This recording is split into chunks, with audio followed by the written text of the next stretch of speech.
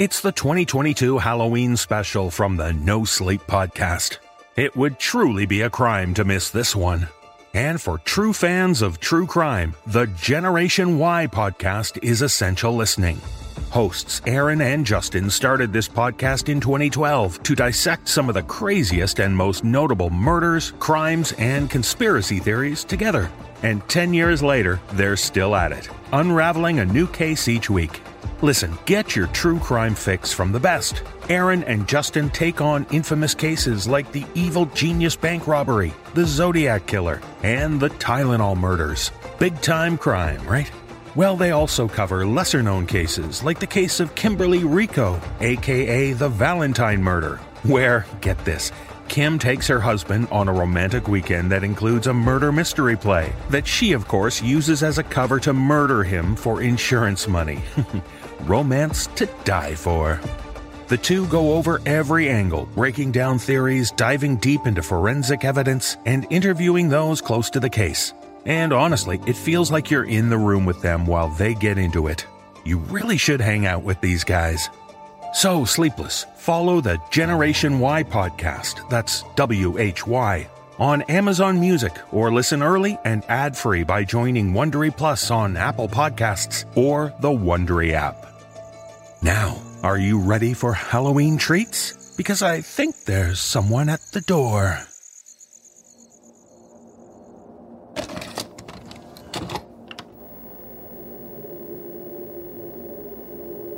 When we got home from trick-or-treating, I noticed a spider crawling across Joseph's mask. My Joey usually freaks out about creepy crawlies, but this time he was such a big boy. He stayed still while I chased it all over his face. I was the one who lost it when it went scuttling into the eye hole. Oh God, take it off, take it off. But he just kept standing there, staring at me, like nothing was happening. I couldn't take it. I grabbed his mask with both hands and yanked it right off his face. There were thousands of them under there. Spiders, beetles, cockroaches, millipedes, all twisted together, swarming all over my little boy. With both hands, I started sweeping them away, ignoring the stings and bites, sending them this way and that.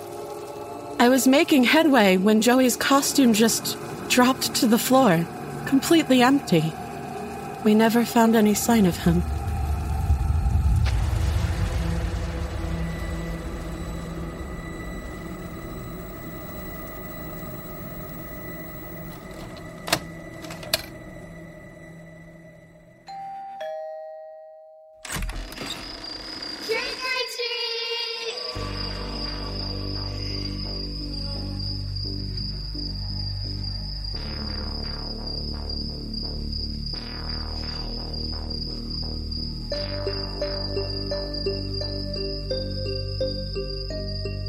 As the seasons change and the nighttime grows longer, the shadows expand, the darkness grows stronger.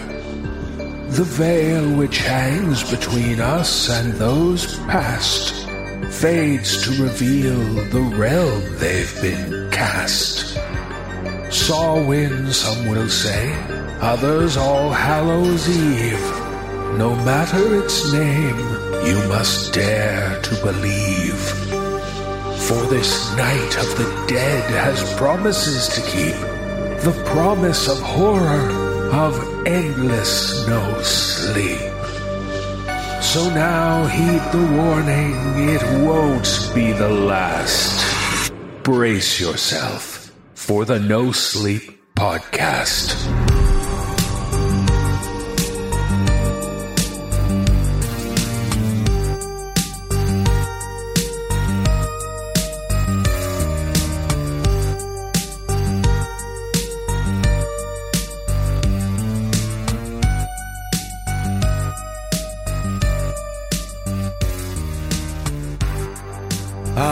Halloween. Such a deliciously dark time of year. I'm so glad you seem to like it because Halloween tends to bug some people. That's what we learned from author Charlie Davenport from the tale which was this episode's cold open. Creepy crawlies. performed by Nicole Goodnight.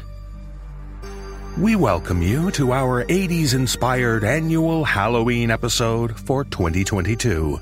And while the theme this season is old-time television, the 80s was the first decade when your TV could be transformed into a movie screen with the help of a VCR and a membership to the local video store. And just imagine the movies you could watch during the month of Halloween in the 80s. The Shining, Nightmare on Elm Street, Poltergeist. The list is almost endless. So why don't you settle into a comfortable seat in the dark, candlelit theater of your mind, as we have many tales which will make All Hallows' Eve a sleepless affair. And so, may your Halloween be a treat. May your Samhain be a delight. Halloween is here, so you'll be sleepless tonight.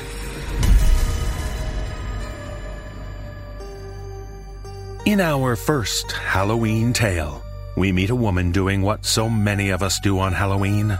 Going out looking for mushrooms. Wait, that's not traditional?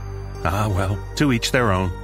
But in this tale, shared with us by author Andrea Pereira, the woman discovers a type of mushroom she's never seen before. And what are the odds that the mushrooms seem to look like jack-o'-lanterns? Performing this tale is Kristen DiMercurio. So, if you'd rather look for a fungi than be a trick-or-treating fun guy, you'd best beware while you're out fall foraging.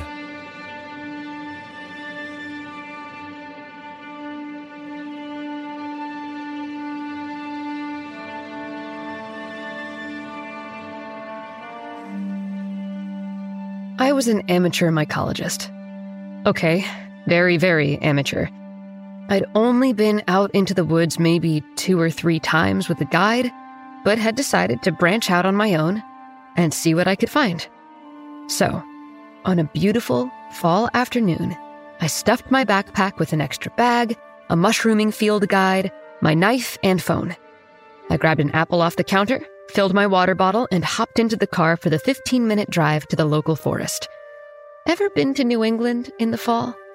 If you have, you already know what I was looking at. Stunning shades of red, yellow, orange, and brown leaves filled the trees and fell softly to the ground all around me. There was a slight breeze, with just a hint of chill to the air, and warm yellow sunlight filtering through the branches.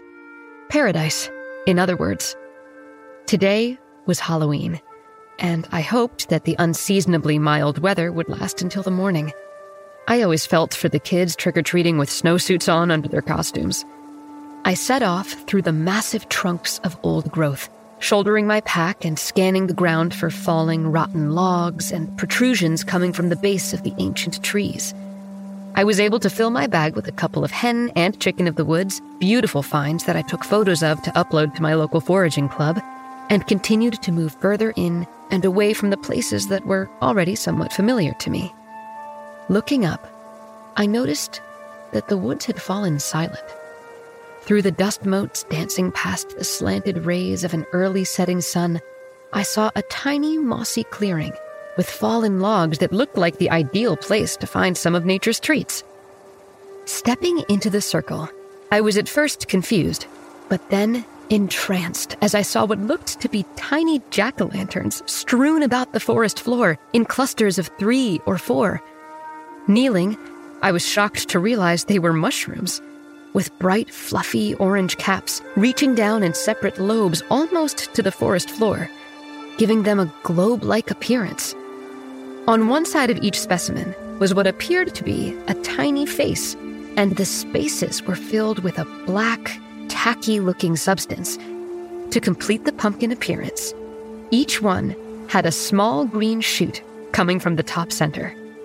I dropped my pack, careful to avoid crushing any of these little wonders, and broke out my phone and guide. Snapping photo after photo, I became more and more excited. There was nothing like it at all in the guide. Maybe these were a previously unknown variety. Maybe I could name them, and my name would live on forever. Well, at least in the mushrooming community. And getting as many angles as I thought would be appropriate, I dropped a GPS pin on the map and broke out my mushrooming knife. Cutting the stem as gently as I could and being careful not to crush the shape, I tucked 3 of the tiny orbs directly into my pack to avoid contamination with the other species I was already carrying.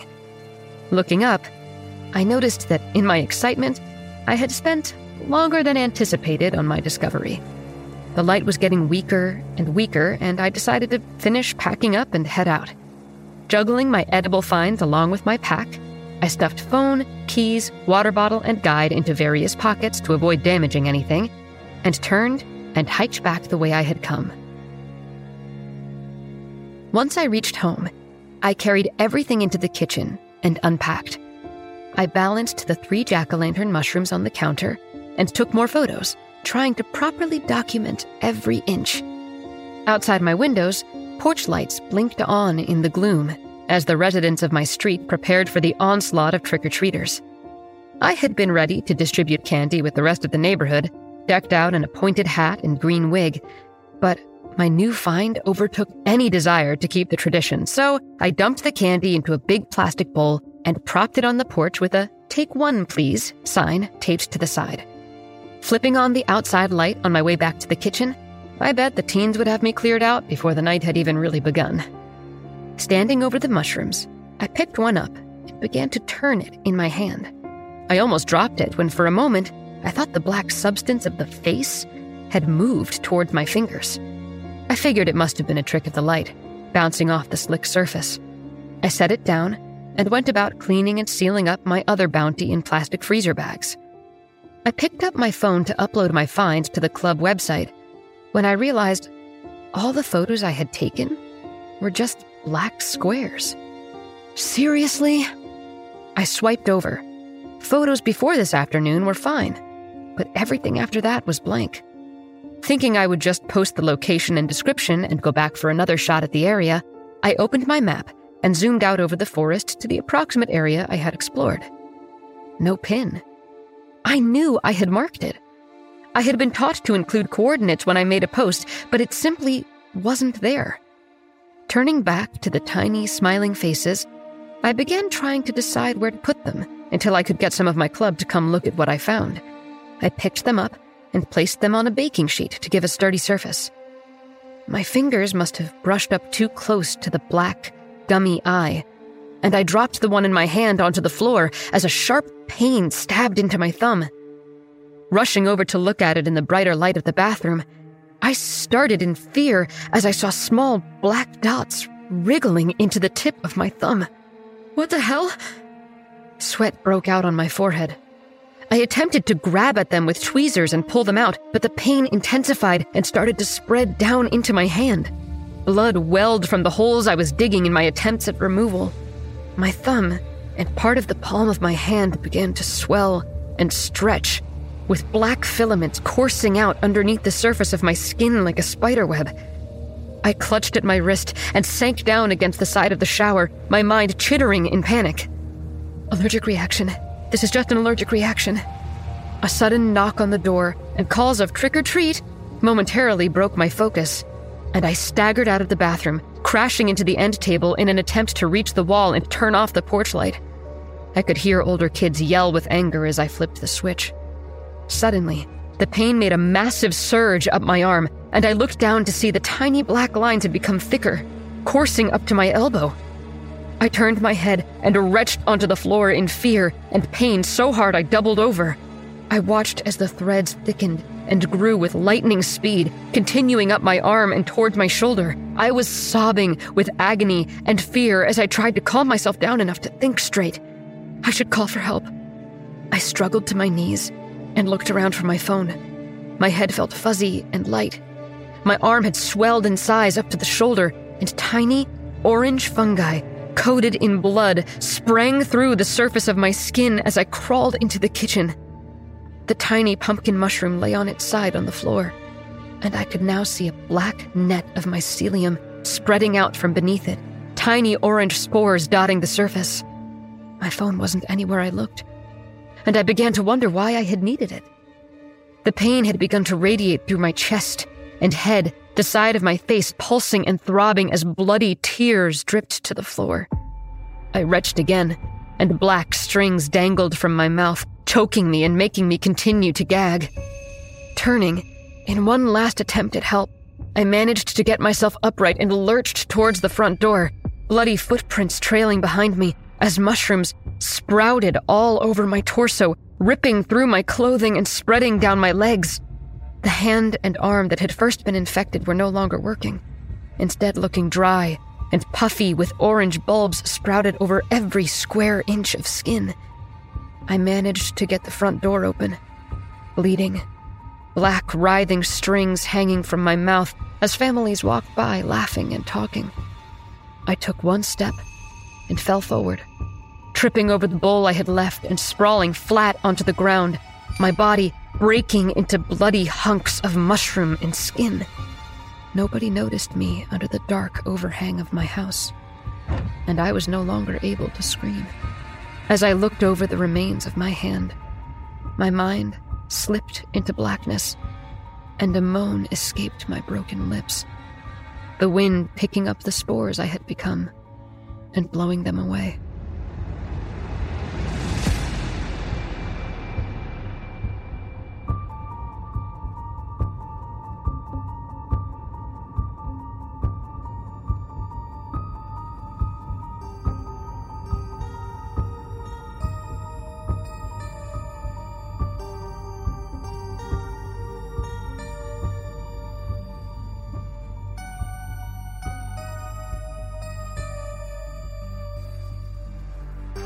Halloween has plenty of old traditions, but as technology advances, there are new traditions starting to take over, like live streaming your Halloween preparations. Everyone wants to see that, right? And in this tale, shared with us by authors Michael and Mariah Fallon, we meet a couple of family vloggers, and they want to show you the best way to get into the Halloween spirit. Performing this tale are Graham Rowett and Sarah Thomas. So log in and join the family fun. That's how you'll learn how to carve a jack-o'-lantern.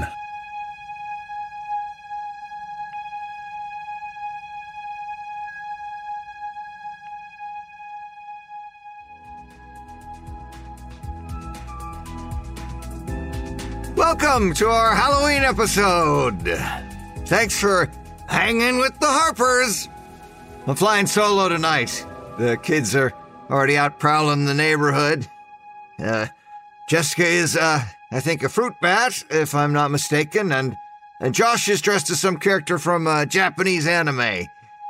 They're trick-or-treating with the neighbor kid and his dad, Steve. It's nice to have neighbors you can count on. The kids were complaining that we didn't have a jack-o'-lantern. So I'm going to kill 2 birds with 1 stone and take you step by step through the process. I realize most of you already know how to carve a jack-o'-lantern, but I bet there are some of you who've never done it, because maybe you're put off by the knives and, the mess, and, hey, don't you have to have some artistic ability? No is the answer to that. Worst jack-o'-lanterns are the ones where some show-off carves out a witch on a broomstick or a howling cat with its tail sticking up. Nice work, Leonardo da Vinci. Real scary. Well, we're live streaming, so it's not too late to decorate your house for the hungry hordes that'll be coming to your door. So, let's get started. Take a look at my pumpkin. It's just about perfect. Not too big, nice shape, good color. No barnacles or growths or other blemishes. Some people like the oddly shaped ones, wide and stumpy or tall and stretched out, but I prefer the traditional shape. Now I prepare my work area, as I have done here. Clear off a table with a lot of space and spread out newspapers. Use several layers so they can absorb the innards.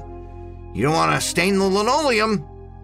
I place my pumpkin on the papers. Of course, you'll need some knives.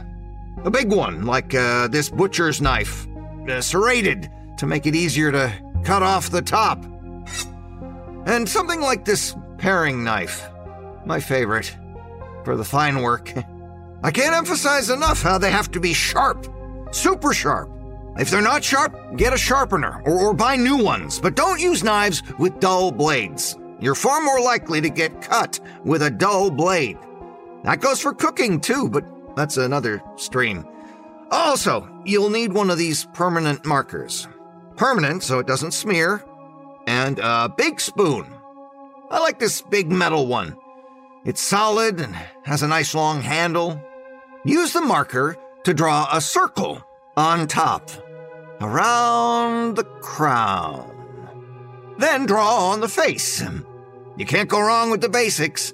Eyes, nose, mouth. Don't worry about making a mistake. You don't have to cut along the lines perfectly, and Comet will take off any residual marker. See, now, look, I made the nose a little too wide. I can correct it in the cutting. And now, we cut. Stick the big knife into the top, like this. This is where it's thickest, so you might have to use some force, but if your knife is sharp enough, that shouldn't be a problem. Carefully saw along the outline. This could take some time. You can see I've started already to save time. Now, when you're done, pull off the lid like this by gripping the stem and lifting. If yours is bald, you use the knife or a screwdriver as a lever. As you can see, there will usually be some of the insides hanging off the bottom of the lid. You cut those off with a paring knife or a pair of cooking scissors if you got them. Now, spoon out the guts. I start with the big spoon, but usually end up just tearing them out with my bare hands and slopping them onto the newspapers. You could use rubber gloves if this grosses you out. Now clean out as much as possible. Don't leave any tendrils hanging or clumps of goo, because that can make it harder for the candle to stay lit. You want a nice, clean inner surface. Time to carve my pumpkin's face. Like I said, I prefer to keep it simple. Using the paring knife, I cut out the eyes, just like coring an apple. There you go. Then we make a triangular incision to cut out the nose, like that. See? Easy as pie. But the mouth is where the jack-o'-lantern gets its personality. I like a big old smile. You might want to do an angry or a spooky look or a simple O shape like it's scared. But there's something creepy to me about a gleeful expression, like it knows something you don't. I take my time and carve a big, wide grin from ear to ear, with a few scattered teeth. But just a few. Now we clean up. You wrap the leftover gunk in the newspapers and put it out in the garbage as soon as possible, or before long it'll start to stink. Wash the knives under cold water. Wow, the live stream's getting a ton of hits. Thank you. Time to light her up. Now I'm using a votive candle. It's stable and easy to light. Now lower the candle inside. And pop the lid back on, and let's head out to the front porch. A perfect night. Crisp autumn breeze, rustling leaves. I can already see trick-or-treaters across the street. Is that a fruit bat? Ooh, better hurry, they'll be back soon. Position the jack-o'-lantern on the top step, a little to the side. Don't want the tykes tripping over it. And use one of these long utility lighters to light the candle. Make sure it stays lit. Then replace the lid, carefully to avoid snuffing out the flame. Let's take a last look at my pumpkin from the front walk, where everybody will first lay eyes on my handiwork. Perfect. And let me tell you, scary. Can't wait for them to see it. Especially good neighbor Steve, who is so helpful. I don't know what we'd do without him. Uh-oh, I hear giggling voices coming this way. Let's book it. Let the festivities begin. I've got my easy chair, a beverage, a bowl full of candy, mostly peanut butter cups. Now we wait for the arrival of our trick-or-treaters. I love Halloween.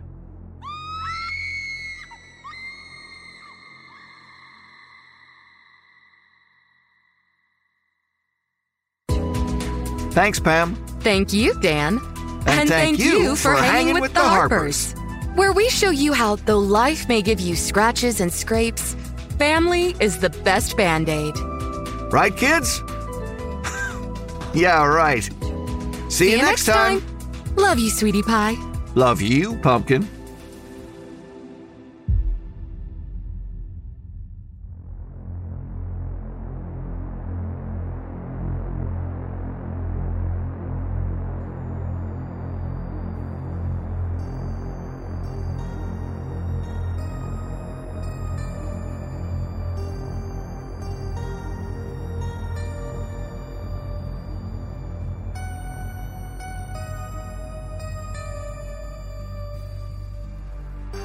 Halloween parties can be a lot of fun, but do you want people coming over to your tiny apartment for a party? Not likely. So in this tale, shared with us by author Alexa Simpkins, a woman reluctantly decides to hold a party at her grandparents' cottage. If only they weren't home at the time, and also rather unwell. Performing this tale are Jessica McAvoy, Wafia White, Katabel Ansari, and Matthew Bradford. So if you're going to throw a party at someone else's home, please be considerate. At least first make sure the hosts aren't sick.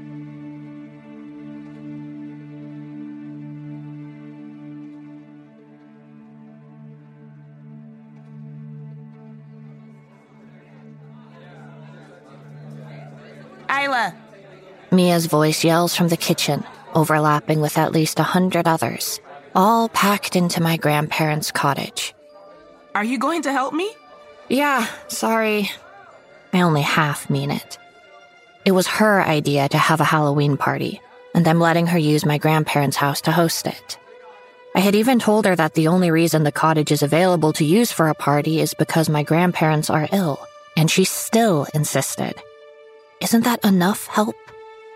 I pushed my way through all of the warm bodies dancing in my way. Among the cast and crew of friends and acquaintances that had decided to come tonight, the least favorite of mine by far were my ex-boyfriend and his new fling. I'm not sure why they even wanted to come. But sure enough, Taylor's smirking face greets me when I get to the kitchen. My best friend stirs punch, and Ben and Taylor take turns picking pieces of apples out of it to snack on. Despite the party being at my house, he ignores my presence completely. She glares at me from behind him. I roll my eyes and look out the window.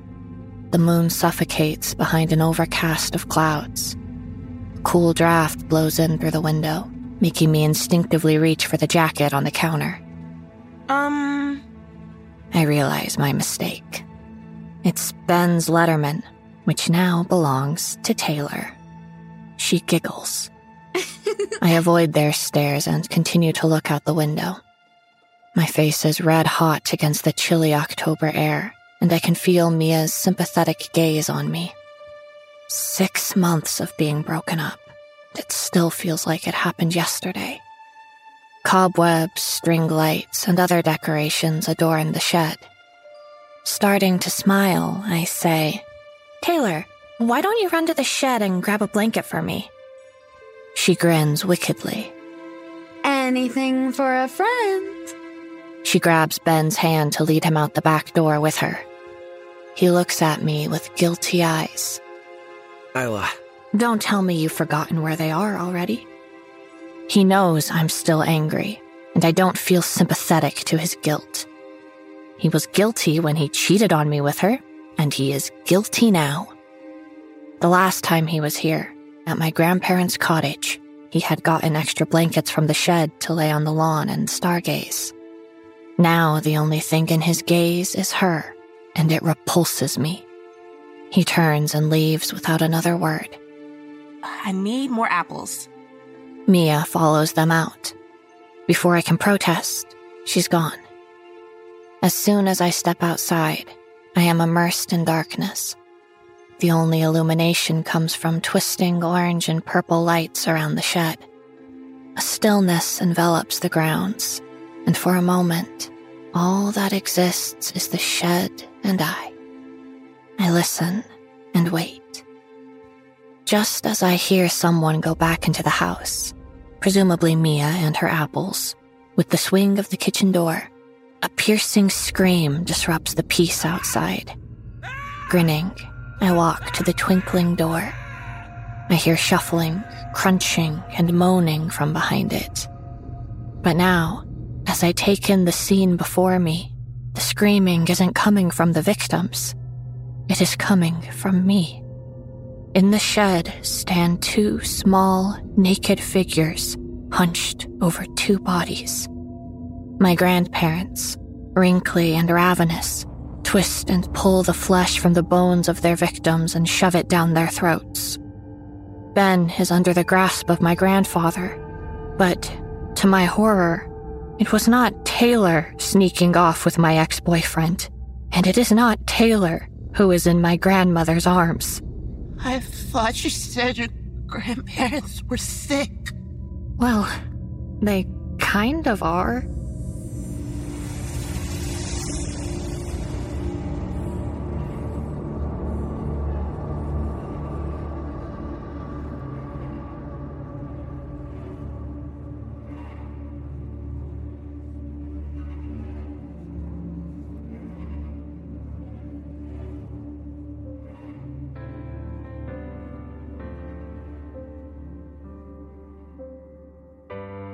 Okay, I've heard of a flesh-eating disease, but that takes it to a whole new level. That's a kind of sickness I'm not sure anyone can fix. But I do want to talk about problems that can be fixed, and that's why we now have a word from our sponsor, BetterHelp. When I was a kid, this time of year presented a very real problem to me. Namely, what am I going to dress up as for Halloween? Think of the conflicts. I could go as Superman if my mom could get me a red cape, or maybe I'd go as the Wolfman if I could find the right mask. Listen, when you're a kid, these are serious problems. As adults, our problems are a little more serious, and we need to take them seriously. Oftentimes, we need to look for outside help to solve our problems, finding someone who can give you a new perspective on things. I'm not just talking about finding someone who's going to solve your problems for you. I'm talking about someone like a therapist who can help you train your mind so you can become better at solving problems on your own. It can help to speak with someone trained in helping you develop better problem-solving skills. So if you're thinking of giving therapy a try, BetterHelp is a great option. For me personally, it was only after I worked with a therapist that I realized how effective it can be to help train my mind to work better at problem solving. And that's why BetterHelp is so good. BetterHelp is online therapy that offers video, phone, and even live chat-only therapy sessions, so you don't have to see anyone on camera if you don't want to. It's much more affordable than in-person therapy, and you can be matched with a therapist in under 48 hours. Our listeners get 10% off their first month at betterhelp.com/nosleep. That's betterhelp.com/nosleep. It's all treats with no tricks at BetterHelp. And now, the jack-o'-lanterns await. Let's get back into some biting Halloween horror.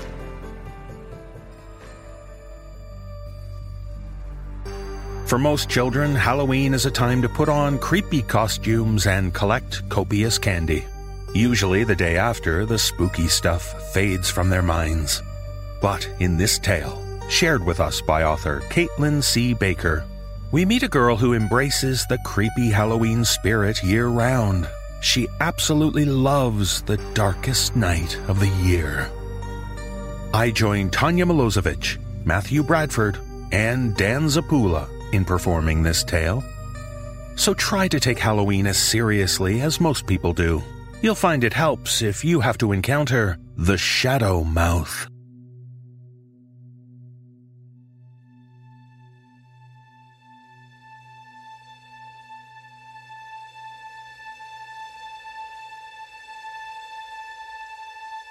Eleanor's birthday was on Halloween. As such, it was only natural that she grew up loving the types of things that would make most children refuse to turn off their lights at night. At 4 years old, she had shunned Dr. Seuss in favor of learning her ABCs from the Gashly Crumb Tinies, and on trips to the library, she always sought out the books with the scariest pictures long before she could read them by herself. Every year, when her mother took her to the Halloween store, Eleanor picked out her birthday present, bringing home masks of ghouls and banshees to play dress-up for tea time, and new baby dolls that caused the neighbors to give her curious looks when she carried them around the yard. She loved their eggshell-colored skin, their blue cracked lips, and the black chasms that stood in place of their eyes.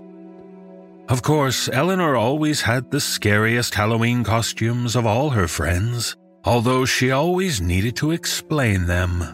Last year, she had dressed as Ligeia after she had arisen from her coffin, undead and wrapped in her tattered burial shroud.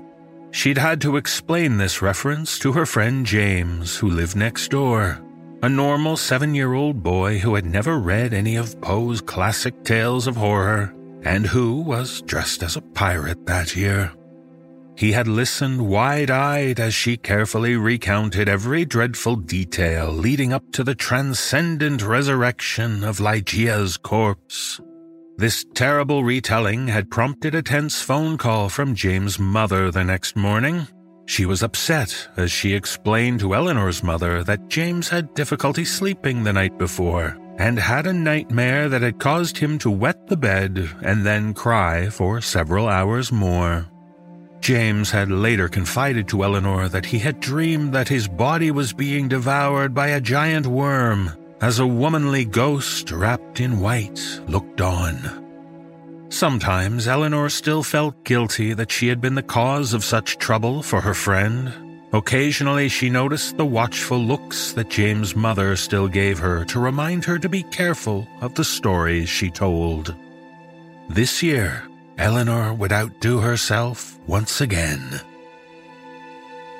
Halloween Eve was the night that Eleanor and her parents would enliven plain pumpkins into terrible but temporary fiends. At least, Eleanor's jack-o'-lanterns were always scary. While her mother was sketching out some classic jack-o'-lantern features and her father was already working on carving out a rather soppy-looking smile, Eleanor would not let herself be rushed. She was busy planning out a menacing masterpiece that would strike fear into the hearts of approaching trick-or-treaters when they saw its evil smile aglow and flickering with malice. She carved and filed with near-surgical precision and care, imagining herself as the great artist Frankenstein. With talented hands, she would bring life to inanimate material, to cold guts full of seeds, but without the living spark. At last, her formidable creature stood, framed in fearful symmetry, with 2 glowering and narrowed eyes, 2 small reptilian-like nostrils, and nearly split in half by a wide mouth full of teeth that were long and jagged like broken glass. She imagined that on Halloween night, her little minion would crack open its jigsaw jaws to reveal an impossible void where its squashy innards had once been. If the mean kids from the housing developments came to play their tricks this year, it would gulp them down whole. With one giant serpentine swallow, they would disappear down its invisible gullet into oblivion. Eleanor's monster awaited only the heat of a flickering flame to lodge within its belly to bring it to life and awaken its terror to the world. The next evening saw a quiet birthday celebration at home. James' mother had made some excuse for him this year, and Eleanor did not have many other friends to speak of. But this was no matter. Even after a large slice of chocolate cake and a generous scoop of peanut butter ice cream, the real tricks and treats of the evening were yet to come. After dressing in her old-fashioned black lace gown, black bonnet, and black lace veil, Eleanor proudly carried her jack-o'-lantern to its place of honor on the top porch step. She lit the pillar candle inside with a long match before replacing the lid. Eleanor lowered her veil before admiring it, wanting to witness her horrifying creation come to life for the first time through the eyes of a Victorian ghost. She was disappointed to see only unlit blackness. She lifted her veil again, wondering if the fabric had not allowed the nighttime visibility that she had hoped. The problem turned out to be not the veil. Eleanor was puzzled to see that the fiendish features remained unlit. Not merely unlit, but the cavernous hollows in its face were deeply shadowed, like standing in the doorway of a lightless maze or staring down the throat of an animal. The air was brisk with a sturdy breeze that should have challenged even strong flames. Perhaps the candle had been extinguished already, she thought. Eleanor removed the pumpkin lid again to relight the candle, and was astonished to find that it was still lit and did not even flicker in the late October wind, even as the candlelight was undetectable behind the glowering eyes and ghastly grin. Happy birthday, Eleanor. Startled, Eleanor quickly clapped the lid back onto her jack-o'-lantern and turned around to see James, who was dressed as Black Panther this year. Hey! Happy Halloween, James. Cool costume. Thanks. Yours is cool, too.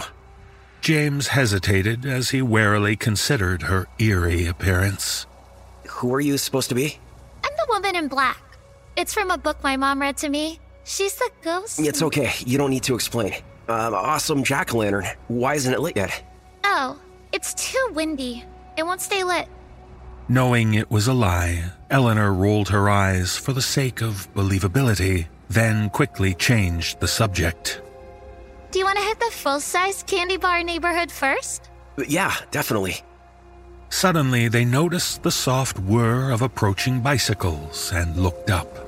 3 boys rode towards them, in plain black clothes rather than costumes, but wearing masks.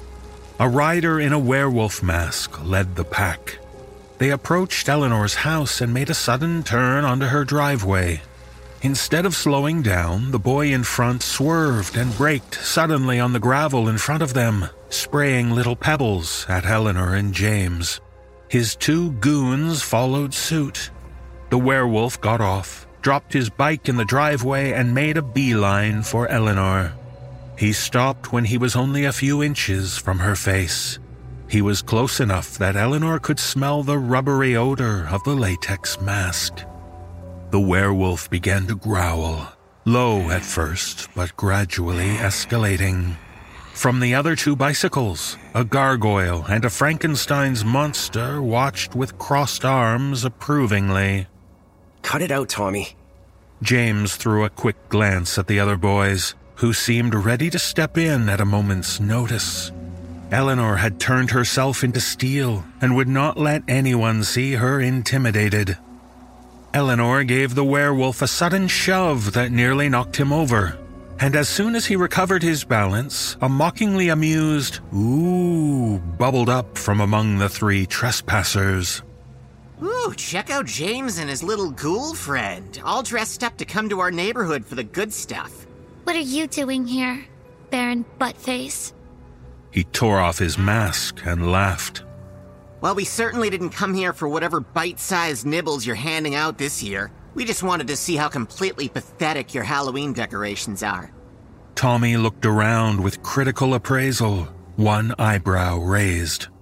3 boring jack-o'-lanterns? That's it? And you know you actually have to light them, right? Or couldn't you even afford enough candles this year? He chuckled again, and the other monsters echoed his laughter. My house has a fog machine, real stone gravestones, and a 6-foot werewolf that really howls when people walk by. As soon as Tommy was silent, they noticed another sound punctuating the night. A very low growl, like a distant mockery of Tommy's cruelty. Everyone stopped to listen. Eleanor saw the other kids look over her shoulder at the porch behind her, but Eleanor did not turn around. She was afraid that she already knew the source. Tommy moved closer to scrutinize the corner of the porch where the pumpkin with the shadowed face sat, and the growl became gradually louder as he moved closer to inspect it. Eleanor could almost believe that there really was some terrible beast hiding in the shrub next to the porch, if she didn't already believe the truth to be even more frightful. Suddenly, Tommy broke the tension with another burst of laughter.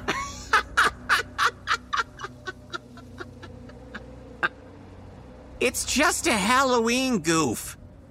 He retreated to his bike, mounting it again and pulling his mask back on over his face. Happy Halloween, losers. Don't let the monsters get you tonight. Leave your masks on, fart sacks. It's an improvement. Tommy let out a wild howl as they sped off, and Eleanor and James could hear their last chuckles fade into the distance. Eleanor took James by the hand. Come on, let's go get some candy. The two friends returned a few hours later, pillowcases heavy with sweets. Eleanor and James were about to go inside and survey their haul when they saw the last trick-or-treaters of the evening approaching Eleanor's house. Eleanor recognized Oliver, who her mom babysat sometimes, among a group of his friends and chaperoned by parents. Oliver was only 3 and was dressed as Spider-Man. Another little kid was dressed as Scooby-Doo. Another was dressed as a troll doll. The 3 of them carried orange plastic pails that rattled modestly with treats. As they turned up the walkway towards Eleanor's house, the parents encouraged the kids to climb up the stairs and grab some candy from the bowl sitting on the top step. However, as the kids got closer, they were surprised when they noticed the quiet, low growl coming from in front of them, and they backed away from the stairs. Scooby-Doo began crying. The troll doll retreated to hug her parents' leg and eyed the jack-o'-lantern uneasily. Oliver's mom reassured him, gently pushing him towards the porch as the boy leaned back against her hands, whining and stomping his feet. Eleanor almost smiled to see her jack-o'-lantern carrying out its intended purpose. After failing to convince the little kids that it was only a Halloween joke, one resigned parent walked up the stairs and grabbed a handful of candy to distribute to the 3 upset toddlers, paying no mind to the mysterious growling that Eleanor could attest was not coming from a sound box. Now, all in tears, the 3 little kids were escorted away by their chaperones. As soon as the last trick-or-treaters were gone, Eleanor and James eagerly climbed the stairs to conduct inventory and make their usual trades before eating themselves sick. Although it did not go unnoticed that, as Eleanor passed, she could feel a heat emanating from her jack-o'-lantern that left her legs warm. Not the heat of a candle, however. It was the moist, living heat of a hungry mouth. Late that night, Eleanor lay restless, too full of candy and dread to fall asleep. As sleep evaded her, she thought of the jack-o'-lantern that she had created, inhabiting the shadows just below her bedroom window and guarding the darkness from mischievous trespassers. She tried to reassure herself that it was just a pumpkin, just a strange pumpkin carved by a strange girl with a spooky imagination. A chill draft came from her window, and Eleanor could almost hear the faint growl carried on the wind. The vivid memory of her creature's hot breath warmed her cheek, and her stomach, already heavy with chocolates, turned to lead. Despite all the lies that she tried to calm herself with, She knew that it was her hands that had brought the monster to life, and now she must lie awake in fear of what the creature would do while everyone else slept. Still, what harm could a pumpkin do? A stationary thing without any limbs did not seem like it could cause much trouble, even on mischief night. Eleanor tried to think this last thought with confidence rather than speculation, but it cast yet another shadow that she was not able to dispel. Suddenly, a panicked scream from right outside Eleanor's window shattered the silence of the night. Eleanor could feel her heart stop for a brief moment, petrified, before she threw off her blankets and fled down the stairs to the front door. She burst onto the unlit porch in time to see 3 terrified boys in masks try to figure out what had just happened. Eleanor quickly stepped back inside to turn on the porch light.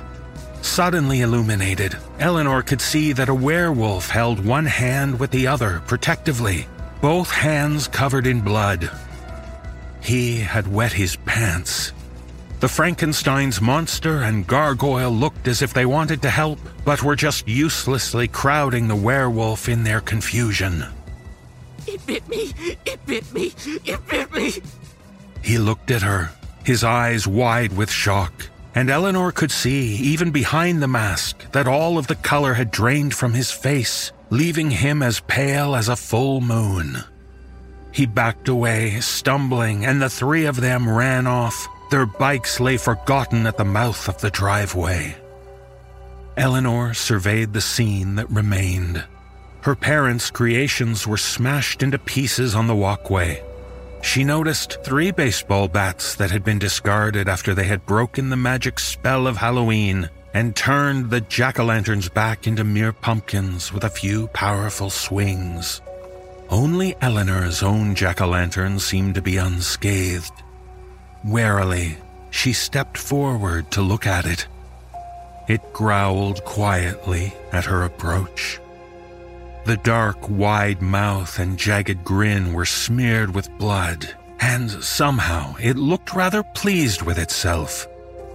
With trepidation, Eleanor slowly lifted the lid by the stem. Her blood ran cold. Although the candle was burned down to almost a puddle, a strong flame was still alight and unwavering. Sitting in the flame was a child's finger, snapped off at the knuckle and covered in blood, the tip blackening in the fire.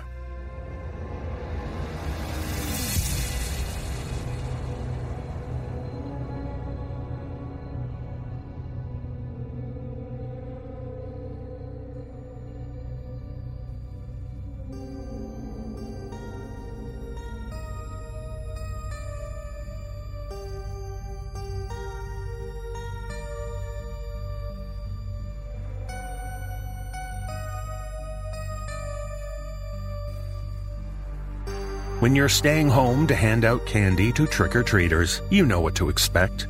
A bunch of costumed kids anxious to fill their bags or buckets to the brim. But in this tale, shared with us by author Charlie Davenport, we meet a man who knows there won't only be children coming to his door on All Hallows Eve. Performing this tale are Atticus Jackson, Lindsay Russo, and Peter Lewis. So don't fear when your doorbell rings. It's probably just some kids. Don't be so worried when it's that time of year.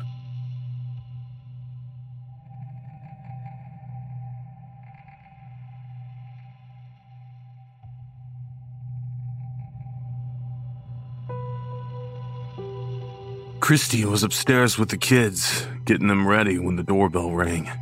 I shouted up that I had it. Thanks, babe!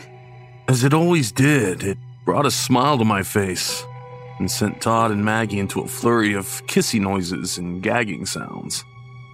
Grow up, you two. Not just yet, please. I thought as I hefted the bowl filled with Kit Kats and Starbursts. I opened the door and my grin just fell off my face. Standing there, inspecting the pumpkin I'd carved with Maggie and the scarecrow I'd stuffed full of newspapers with Todd, was a man.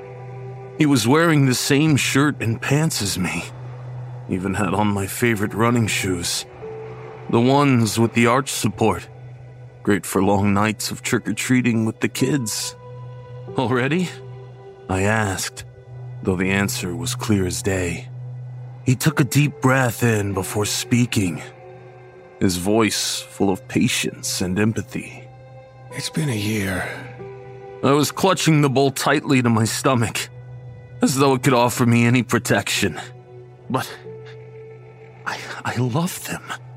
He smiled sadly at me, held out his hand and said simply, I know. Of course he did. How could he not? I handed him the bowl and stepped off the porch into the cool autumn air. I only made it a few feet before he called out, gesturing for me to come back. My heart leapt in my chest, and I practically bounded towards him. He gave a quick look over his shoulder, and then said, apologetically, I'm going to need that mask. I nodded, knowing there was no chance. I reached my hands around the seam, just under the chin. With a horrendous, tearing sound, not unlike husking corn, it came away from my face for the first time in a year.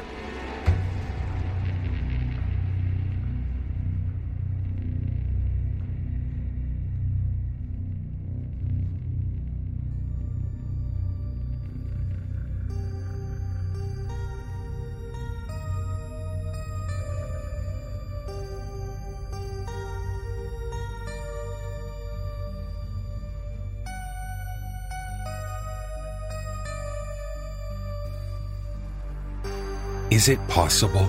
Could there actually be people out there who don't like Halloween? I refuse to believe it. This tale surely must be the most fictional of fiction. I mean, who doesn't like this unholy holiday? Well, in this tale, shared with us by author Jack Thackwell, we meet a group of friends looking to escape the commercialism of Halloween by spending some time out of the city in a dark, isolated cottage in the countryside. Performing this tale are Ash Millman, David Alt, Penny Scott Andrews, James Cleveland, Andy Cresswell, and Erica Sanderson. So I'm afraid you're just going to have to accept Halloween. You can't get away from it, even out there, because, you see, it comes from the moors.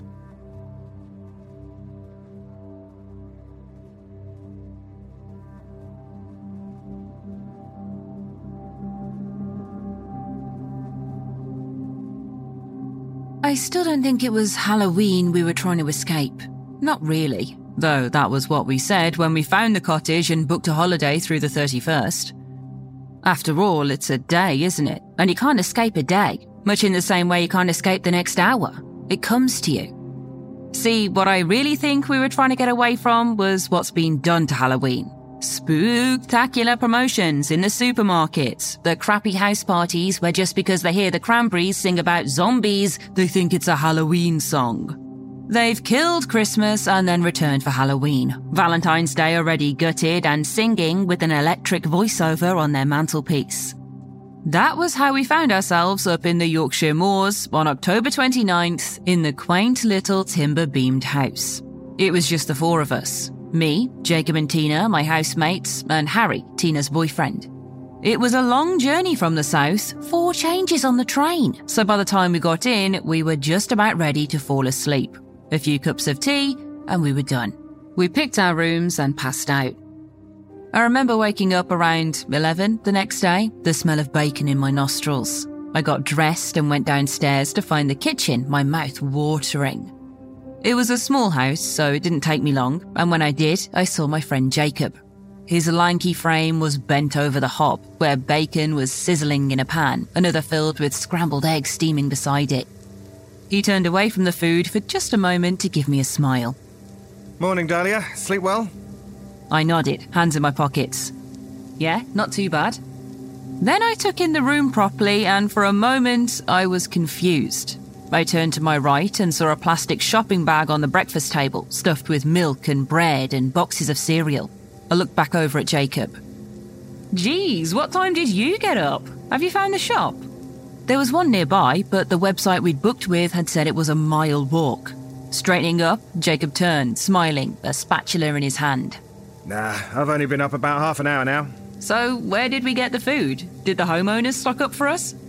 There was the sound of boots in the hallway, and a second later I saw a figure of a tall man step through to lean on the frame.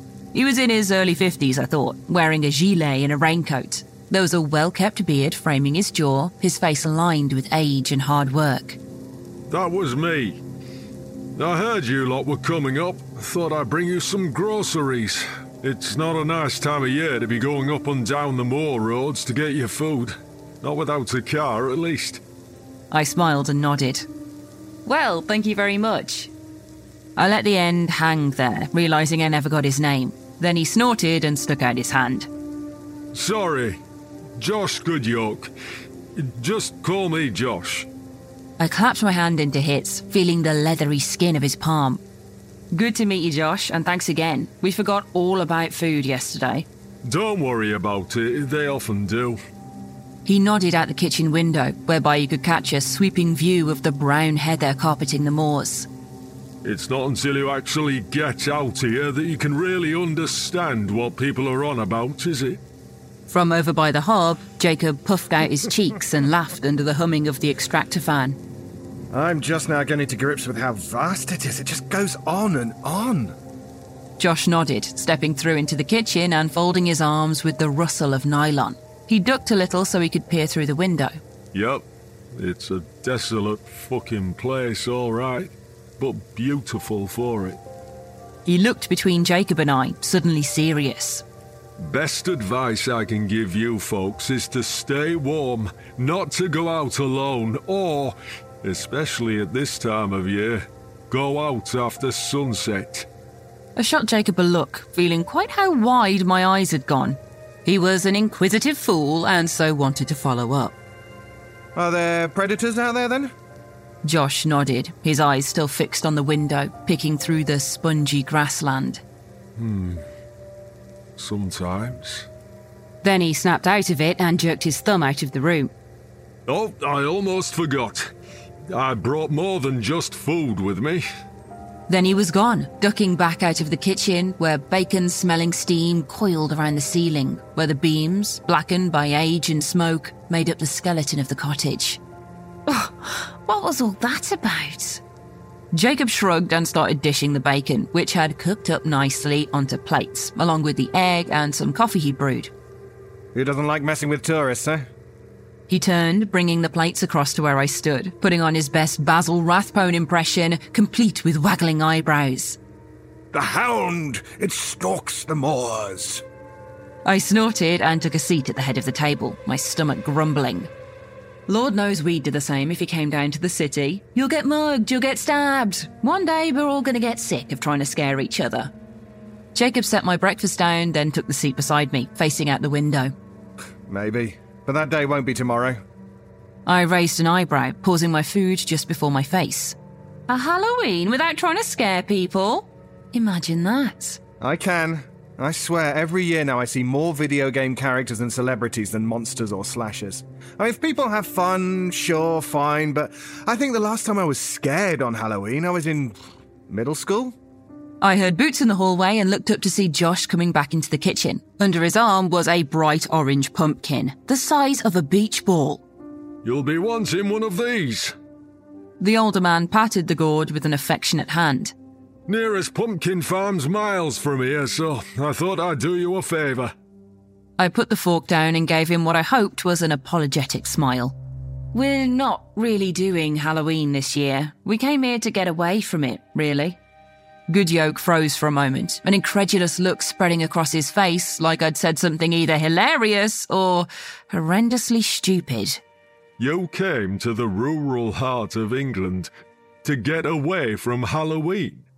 I looked to Jacob and he stared back, his face blank. He had about as much clue what to say as I did. I shrugged, wanting to get back to my breakfast. We're just kind of done with it for this year. The look slipped from the old man's face. He nodded once again. That's your choice. He stooped to place the pumpkin down beside the door. I'll leave this here, just in case you change your mind. He straightened up, looking between Jacob and I, holding our gaze. If I were you, I'd put the light out tomorrow. We have our customs around here, and we advise tourists to stick to them. We've found it's better that way, safer. But it's your choice. I can't force you. And that was the end of it. He went back to his cheery self. Well, I'll be off. I've got some other errands to run. I'll probably drop by the day after tomorrow, bring some more food and see how you're getting on, all right? We told him that would be perfectly fine and that we looked forward to seeing him again. After that, he showed himself out. We heard the sound of a large car taking off down the drive and the silence returned.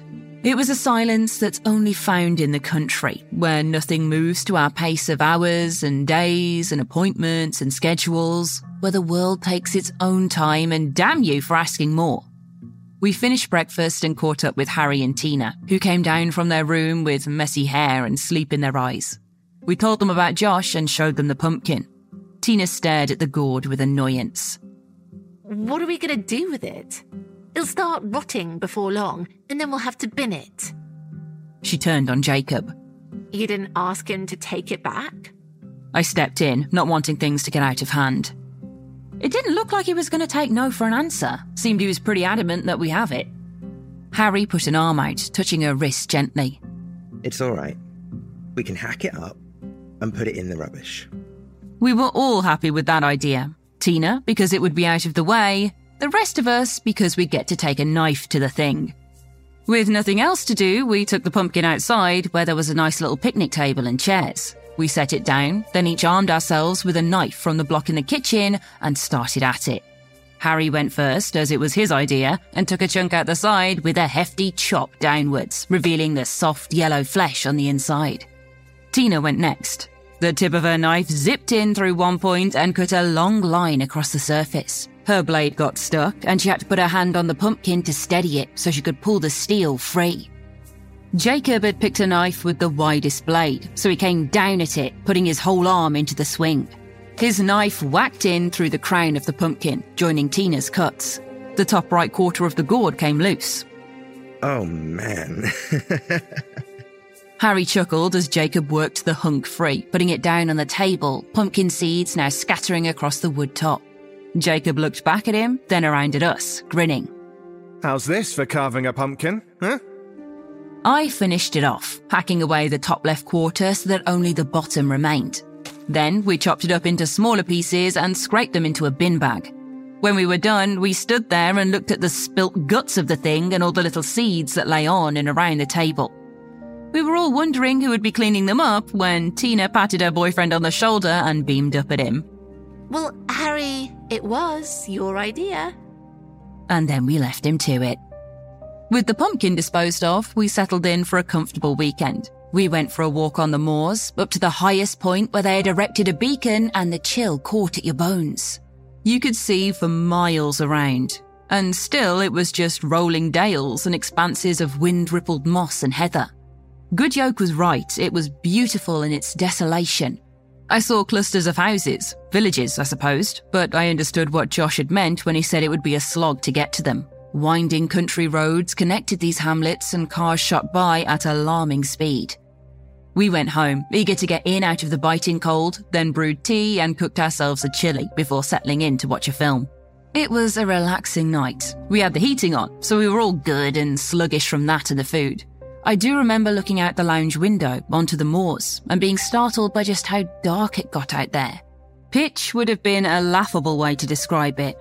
It seemed to eat the light that radiated out from the windows, thin and bulging out in some places as if they were so antique they'd been hand-blown and shone a halo around the house.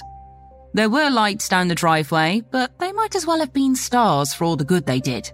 We went to bed not long after the film ended, and I slept like a log, the musty smell of the house, wood and dust and smoke, thick in my nostrils.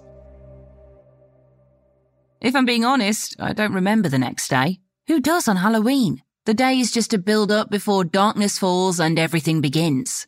Even though we had gone into the country to escape the holiday, it was the 31st and my body remembered the usual exhilaration. The first thing that happened, that I remember anyway, was that Harry found a basket on our drive, a wicker thing that you see people keeping onions or potatoes in. He brought it inside and we gathered around with it on the kitchen table.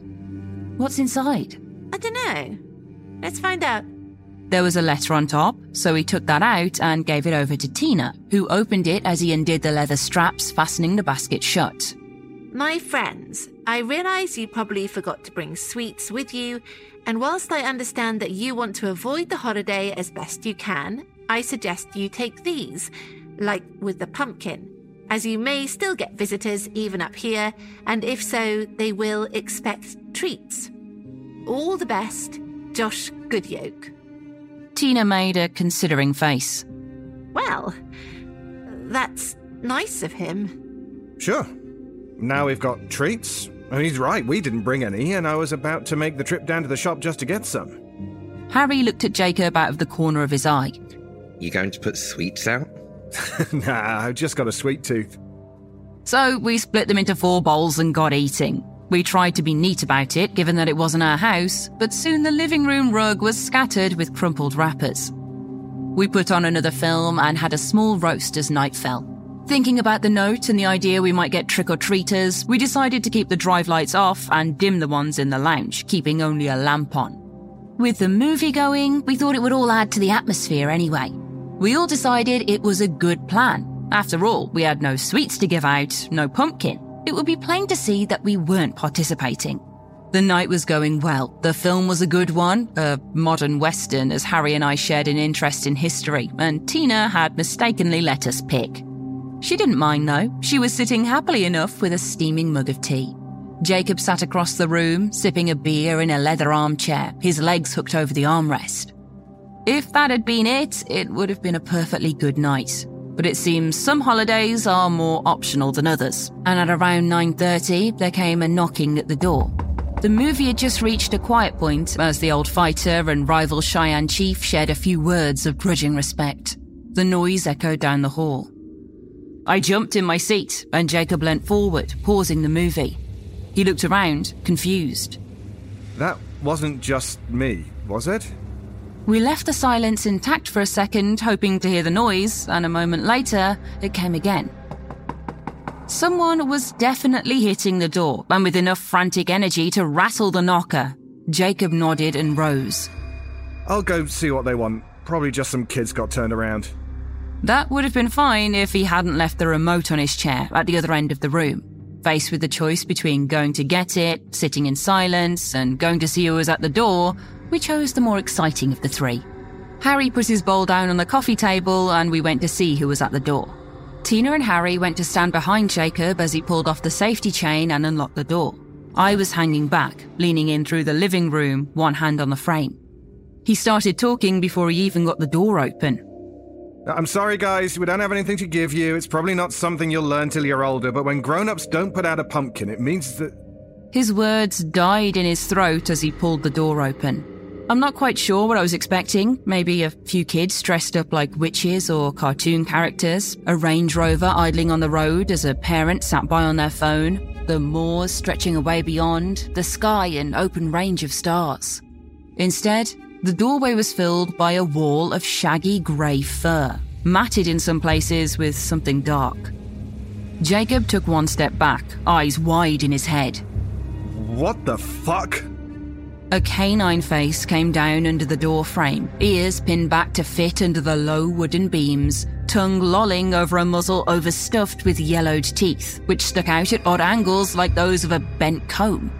Its eyes were 2 huge saucers of black, like the darkness I'd seen on the moors the night before, the black that ate light. What was worse was that they sat close together, focused like a human's, like a predator's. I remembered back to the day before and heard Jacob's voice again, back when he was playing at Sherlock. I heard Harry's breath catch in his throat, Tina's hand gripping his arm. Jesus Lord. The thing in the doorway let out a ragged breath, whistling through the gaps in its teeth before it spoke in a warped voice that seemed to drip out of its mouth like treacle. Trick or treat. Its lips did not move with the words, and I couldn't tell which of us it looked at, though I suppose it was all of us. Jacob swallowed and found his voice. We don't have anything for you. We don't have any treats. The shaggy dog creature drew back a growling gasp after hearing this, and then the silence came back, pierced only with the creature's raspy breath. Trick, then. What? That was all Jacob had time to say before the creature's head shot forwards, its lips separating at the base of its mouth, where the jawbone should have held them, and came down over his head. I heard those snaggle teeth sink into his skin, saw the blood welling up from hundreds of points where he'd been bitten. All the while, as his arms beat the creature's fur-covered body, it stared at us, its gaze unwavering. Then it seemed to have had enough of him as it bit down harder, and I heard the wet popping as it broke his spine. I saw his arms jerk and then go limp, blood splattering onto the floor and walls from the force of the bite. Together we screamed as the thing wrenched Jacob over the threshold and into the dark of the night. We ran back into the living room, slamming the door shut behind us, Harry pushing his back into it, expecting any second to feel the thing pounding to get in, to get at us. What was that? I saw Tina's face was covered in a slight mist of red, flying droplets of blood thrown off when the hound thing bit into Jacob. I decided not to tell her. I don't know what it fucking was, but it broke Jacob in half like he was a goddamn twig. I was hunting around, looking for something heavy we could push in front of the door. In the end, I threw my weight behind the chair I'd been sitting in and started to shove it across the room, leaving 2 great drag marks as the wooden legs scraped over the floor. Tina was doing the same and did a double take when she saw the armchair Jacob had been sitting in. She made for it, thinking it would be a good barricade. Harry saw what she was doing and realised, before she did, that it took her closer to the front of the house. Baby, stay away from the windows. Nearly as soon as he said this, the creature melted out of the darkness beyond the glass. The glow thrown out by the lamp showed the depth in its eyes, soulless pits that glittered with stolen light. It looked for all the world like a child's nightmare, dressed up in what it thought looked like a dog. Tina reared away, her hand leaving the back of the chair like it was white hot. Its voice came again through the closed window, echoing through the room like it was working on a PA system. Trick or treat. I saw a sheen of red on its teeth, but no sign of Jacob. Then it was gone again, blending back into the dark that had burst it. The eyes were the last thing to disappear. Harry was freaked. He grabbed Tina and the pair of them were backing away from the window. Where the fuck did it go? Harry, come back over here. He shook his head, a protective arm around Tina. Oh no, Dahlia. We're staying the hell away from there. I looked behind him to the plate glass windows that watched out over the garden, the plastic-framed back door with its large glass panel. I had just enough time to notice those saucer eyes reappear and cover my head before the whole side of windows was shattered by something heavy. I threw myself down, close to the wall, hoping it would shield me.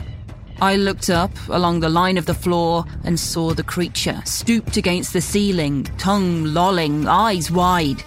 It was bearing down on Tina, 2 huge arms extended, paws fitted with 6-inch nails. I heard a yell, saw Harry charge the creature from the side, a fire poker in his hand held like a spear. Trick or treat.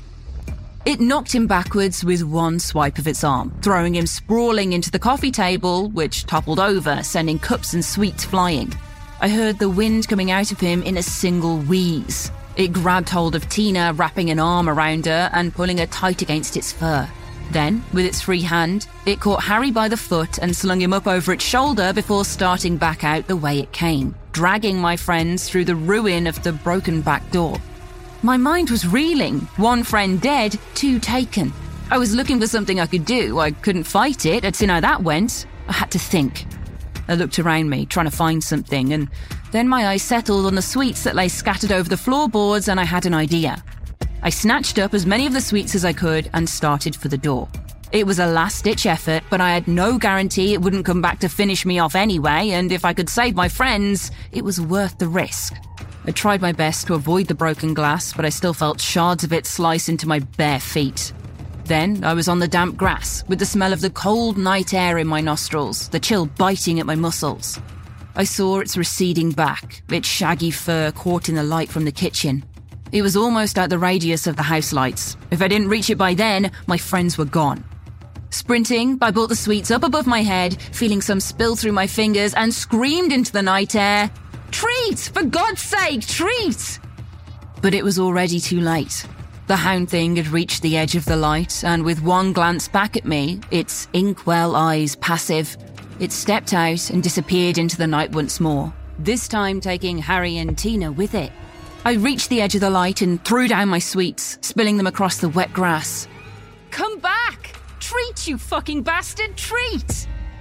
All I heard was the wind in the trees and the sound of a stream running nearby. The Moors heard me, and they didn't care. And then, from the dark, a single claw crossed the light thrown by the house. Gently, the tip came down on a single toffee, piercing it through the wrapper. I watched it ascend above me, where I saw once again those saucer eyes. A moment passed between us before they, the claw and the toffee, drew back into the night. Harry and Tina toppled back into the house lights, stunned and bruised, but alive. I collapsed onto the grass, exhausted. Josh was as good as his word and came back the next morning. He took in the smashed back door and the disturbed appearance of Harry and Tina. He shook his head sadly at the blood by the front door. I told him what we'd done to the pumpkin and how we'd eaten the sweets. I thought he might call me a fool or blame us for Jacob's death, but all he did was give me a pitying look. He knew I'd learned my lesson. Later, we sat in the kitchen, steaming mugs of tea between us. The other two were upstairs, still passed out in bed. What was it? I had to ask. I thought I'd go mad if I didn't. He sipped his drink, and for a moment I thought he wouldn't reply. But then he put the mug down on the table again and set his face. I don't know for sure. All I can say for certain is that it's something very old. It's been here longer than this house, longer than the village, and it's easily offended. Can we go after it? It has my friend Jacob. Josh shook his head. No chance, lass. It only shows itself on Halloween. That's when the veil lifts. If you went out there today, you'd be out there wandering on the moors until you froze or lost your way and died of thirst. After that, I let go. We had fucked up, disregarded his warnings, and paid the price. Josh called the local police and they put it down as a freak accident by a stray dog. The looks they gave Good Yoke when they came to talk to us told me everything I needed to know. It was a local problem. So, we went home with two stories. The one we told people, the one they believe at least, and then the one we wheeled out when it was just the three of us and a bottle of something strong. It's been 4 years now, and we still meet each Halloween night. I suspect they never will.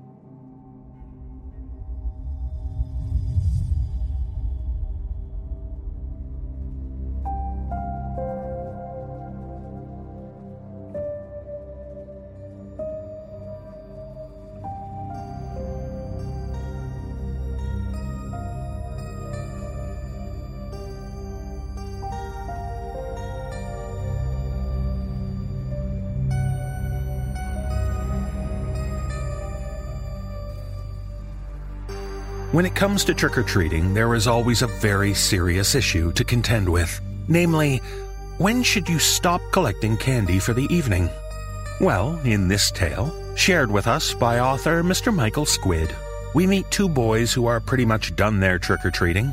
That is, until they decide to get a few more treats down that one mysterious street. Performing this tale are Kyle Akers, Jeff Clement, Katabel Ansari, and Atticus Jackson. So let's hear this cautionary tale and discover the reasons why they say, we don't trick-or-treat on Blueberry Lane.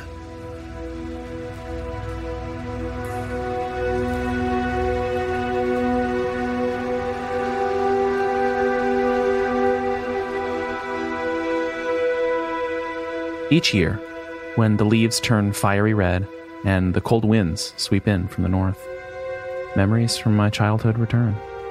And not the good ones. The memories I meditated and medicated over to bury deep in the cellar of my mind. Memories that began on Halloween, back in 1996, when I was just a kid. Memories of Halloween night on a narrow little street called Blueberry Lane. My local Blockbuster carried a copy of a French film called The City of Lost Children, which I'd fallen in love with. And being a naive kid, I thought of dressing up as Ron Perlman's character, One. I quickly learned I was actually dressed as a costume you have to explain for yet another year, but I was happy.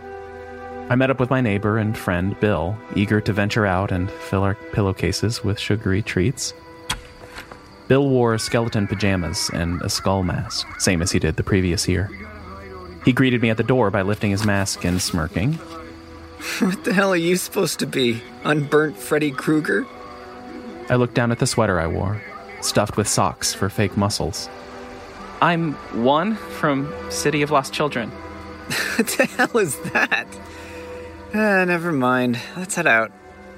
I felt a bit embarrassed at the revelation that my costume was unrecognizable, but excitement was in the air, and a bounty of cavity-causing treats awaited. We zipped out on our bikes, hitting up the Finley residence just next door. Theirs was a modest 2-story home, and their porch had paper cutouts of witches and black cats in every window. Trick or treat! Soon the door opened to the smiling green face of Mrs. Finley beneath a witch's hat. Ooh, what do we have here? A skeleton and a little Freddy Krueger. I frowned a little and realized it was going to be a long night. We thanked Mrs. Finley after receiving a few dum-dum lollipops and headed back to our bikes. We hit house after house, filling our pillowcases with Reese's and Kit Kats and the occasional apple from a well-meaning yet totally misguided parent. Bill and I ran laps around the other kids we encountered. We cleared our entire street in 40 minutes flat. After following some older kids to a wealthy neighborhood with king-sized candy bars, it truly felt like a successful run. I was content to head back early to binge horror movies and scarf down our sweets, but Bill made a suggestion. Hey, let's head down Blueberry Lane. Blueberry Lane was fairly close to our little cluster of homes, but we didn't go there.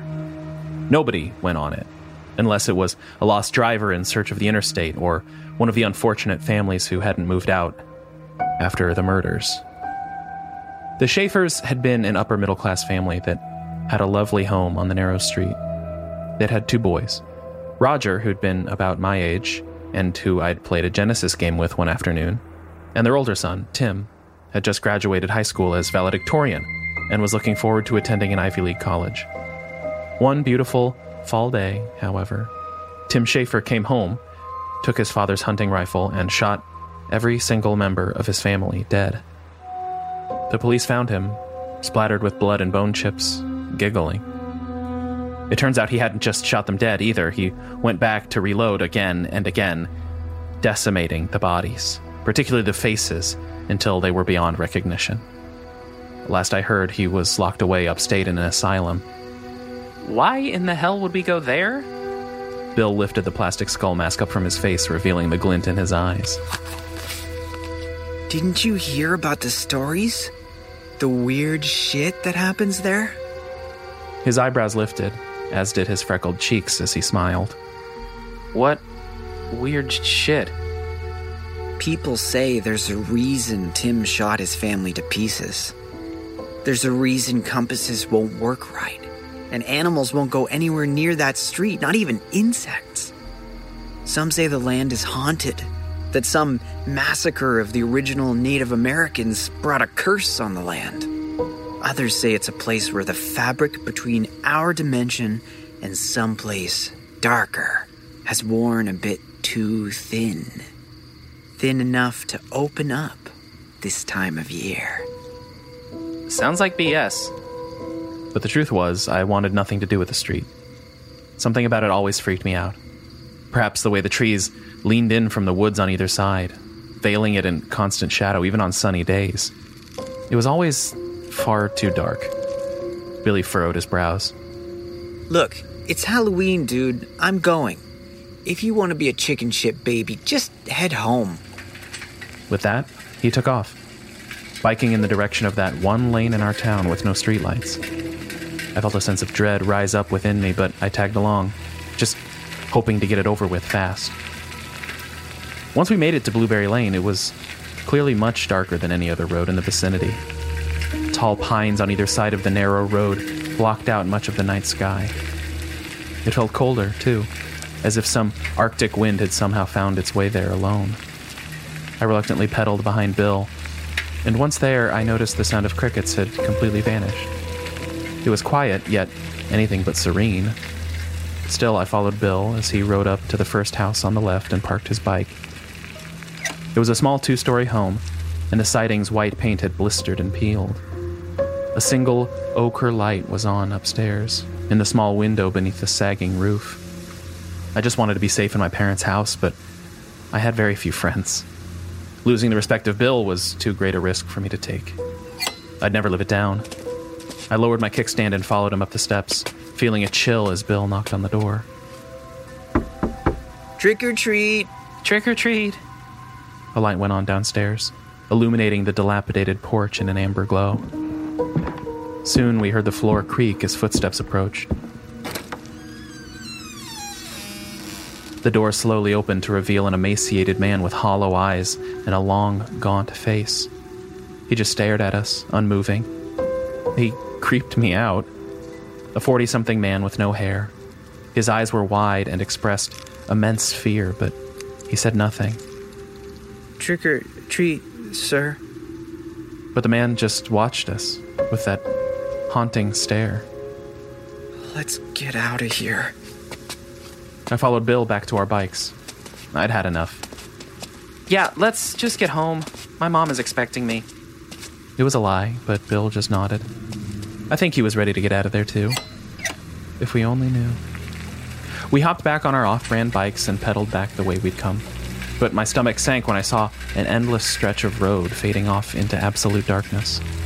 We could no longer see the connecting road, which we had turned off about 8 meters back. There was just an endless pathway into the shadows, where our turnoff should have been. I think it's actually the other way. I absolutely knew it wasn't, but prayed it was just our paranoia toying with us. I followed Bill as we biked past that first house. That skeletally thin man was still visible through his cracked door, staring at us with wide, begging eyes. We pedaled on the dark road for a while, and the hairs on my body rose as the house shrank behind us until it was so dark we couldn't see. And then Bill switched on the light affixed to his handlebars, illuminating a stretch of the narrow road that seemed to curve slightly to the right. The tall trees bent inward on either side like curling fingers. It was not only the wrong way, it was impossibly narrow, a mere 2 meters wide, barely wide enough for a car. This is the wrong way. Let's go back. Something's wrong. You saw what was back there. That was definitely the wrong way. I didn't try to argue. I pedaled behind him, watching the street gradually taper off until it was a mere few feet wide. What the hell? Up ahead on the left was the yellow glow of a home's lights, barely visible through the tall trunks of the bone-white trees. See? It's the wrong way. I turned back around. My stomach sank and horror tickled my brain. Behind us was a dense, dimly lit cluster of trees. No road, just an endless span of forest. Oh my God. Bill turned too, and I saw his face go white. He spun his handlebars to face the other way, lighting up the tree trunks and leaf-strewn forest floor. Where is the road? He then turned his bike back to the impossibly narrow strip of tarmac leading through the woods. It has to be this way. I realized something in him had broken. It was as if he was refusing to accept the impossibility of our situation, like his mind was unable to allow him to comprehend it. I was too terrified to argue, and just trailed along that bike path-sized street that cut through the woods. The path widened as we drew closer to the second home. I felt a slight relief, realizing we weren't going to be forced to walk our bikes through the woods. A road meant a path back to safety. And Blueberry Lane was only a mile long. I followed Bill as we rode closer to the drive, leading to the house on the left. Seeing the lights on filled me with a sense of hope. At worst, we could ask them to use a phone and get one of our parents to pick us up. For just a moment, I felt a slight wave of calm. But then, I recognized the house. I remembered heading there after school one day to try Roger's brand new Genesis. It was the Schaefer residence. Just keep going. That's the house. I willed him to stop, but Bill just kept riding up their driveway before slowing to stop halfway. He hopped off and let the bike fall to the road with a clank. He then walked very softly a few steps towards the house before stopping dead in his tracks. He stood there motionless, facing the house, his skeleton-printed pajama arms slack at his sides. Bill? Bill? Let's go! I lowered the kickstand and walked along the driveway until reaching him. Then I grabbed his shoulder and gave him a shake and said it again. Bill, let's get out of here. That's the Schaefer home. Come on. This isn't funny. Nothing. It was as if he was in a trance. I rounded my friend, looking into his cheap plastic skull mask. The way he was angled, I couldn't see his eyes. What the hell, Bill? I'm going with or without you. Something about him filled me with fear. I just wanted to see his face. I reached out and lifted his mask. A mangled mess of meat dangled down from a concave hole in his head where his face should have been. Dripping gristle, speckled with teeth and chipped bone. I screamed and retreated to my bike. My heart pounded so loud, it was all I heard as I pedaled past the house and into the blackness of the shadowy lane. The moonlight barely gave any glimpse of the path, and I had to squint to tell where the road ended and the trees on the side began. I huffed as I sped away, my calves sore and my lungs aching from the exertion. Soon, another house's lights came into view up ahead. Relief filled me as I realized I was making progress. There were only 4 houses on Blueberry Lane. After this one would be the last, and then I'd be at the main road, which was well lit and easily navigable to get back to my house. I'd tell my parents, and they'd call the police. They'd drive over, and we'd get Bill, and we could laugh over our minds playing tricks on us. But then, the upcoming house came into view. A small bike was on the tarmac driveway, and a boy stood next to it. It was the Schaefer home. Again. And in the middle of the driveway there stood what had become of Bill. His head was a grim crescent of gore, where the face and most of the skull should have been. He walked towards me, picking up speed until he was running straight at me. I screamed and spun around, and my heart stopped in my chest as I saw nothing but woods behind me. That disfigured, walking corpse was running towards me, and I hopped off my bike and ran into the woods, trying my best to weave between the trunks. The sound of crunching twigs behind me was joined by a gurgling, wheezing breath as my pursuer chased me through the seemingly endless woods. I ran until I thought my body would collapse, and then ran some more, terror consuming my mind at the horror that was chasing me. I had no idea how long I'd been running, but it felt like at least a half an hour. I eventually saw the passing lights of cars on a road up ahead. I ran out and collapsed, and a stranger slowed to a halt. A middle-aged man got out and stood over me. You okay there, little Freddy Krueger? I responded by wheezing out my address, and he nodded, understanding I needed to get home.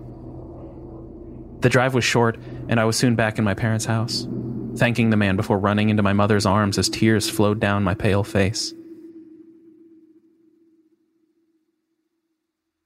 Over the following weeks, multiple search parties scoured those woods, searching for Bill. They located both of our bikes deep in the woods, but Bill was never found. They even searched the Schaefer residence, which was still uninhabited since the tragedy that took place there. They found no trace of him. It was as if Bill had vanished from the face of the earth. Years of therapy followed, and eventually I was able to move past the horrific night. I lost my friend. I never again went near Blueberry Lane. I occasionally looked it up on the internet and read about fatal car crashes, or unknowing kids who'd gone missing in the fall. The next and final time I saw it was when I looked on Google Street View. I clicked along the panoramic photos of Blueberry Lane, seeing distorted and glitched images of an otherwise normal-looking road, but as I clicked forward to virtually traverse the length, my insides squirmed. About a few clicks up from the entrance, in the woods opposite the Schaefer house, I saw something. The face was blurry, but in that photo, a child-sized figure stood a ways back in the trees, wearing the same skeleton pajamas Bill wore that night, decades earlier. He was the same height as I remembered, and though his face was just a blur, I could see the long, dark oval of a mouth stretched wide open. He was screaming.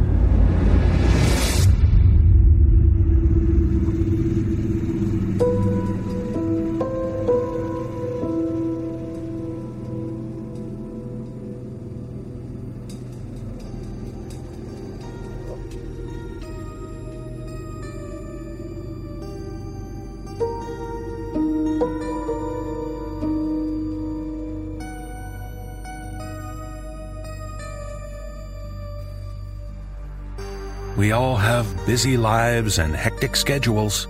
As much as we want to celebrate Halloween, we might not have time to stay home and shell out candy. That means trick-or-treaters often encounter an unattended bowl of candy on a front porch. But in this tale, shared with us by author Charlie Davenport, we meet a man who clearly doesn't understand the etiquette that a bowl of Halloween candy demands. Performing this tale are Jesse Cornett, Ellie Hirschman, Nicole Doolin, Mary Murphy, Jeff Clement, and Danielle McRae. So if you're out on Halloween with the little ones, set a good example. Follow the rules, and please, take just one.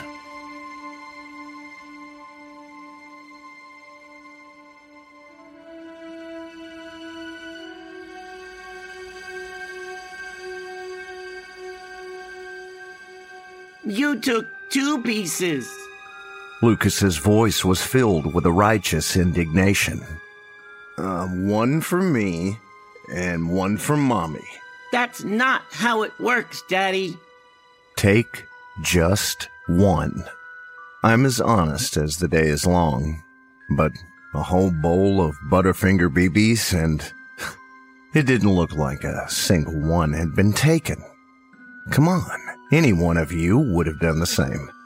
Besides, the directive had been scrawled out in a spidery, rapid cursive on a plain white card in the center of the honor bowl. It had been done as an afterthought, a last-minute thing before some no-kids, 2-incomes couple went out for the evening. If anything said suggestion or guideline any clearer, I've never come across it.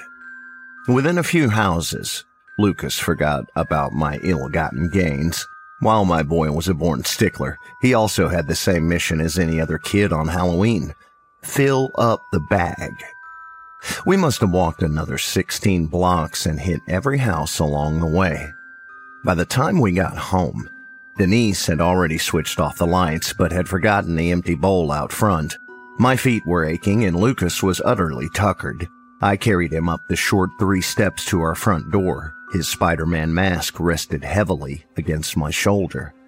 All Hallows Eve was a done deal. I was fishing out my keys when I heard a croaky, flat voice behind me. Trick or treat. I was a bit annoyed, fully expecting my son would be awakened by this, but Lucas was still sawing logs. I turned, and standing there on my front lawn was a waist-high witch. Emerald green hooked nose, gnarled features, and a wide-brimmed pointy hat. My irritation instantly melted away. After a season of superheroes and princesses, this kid's classic choice delighted me.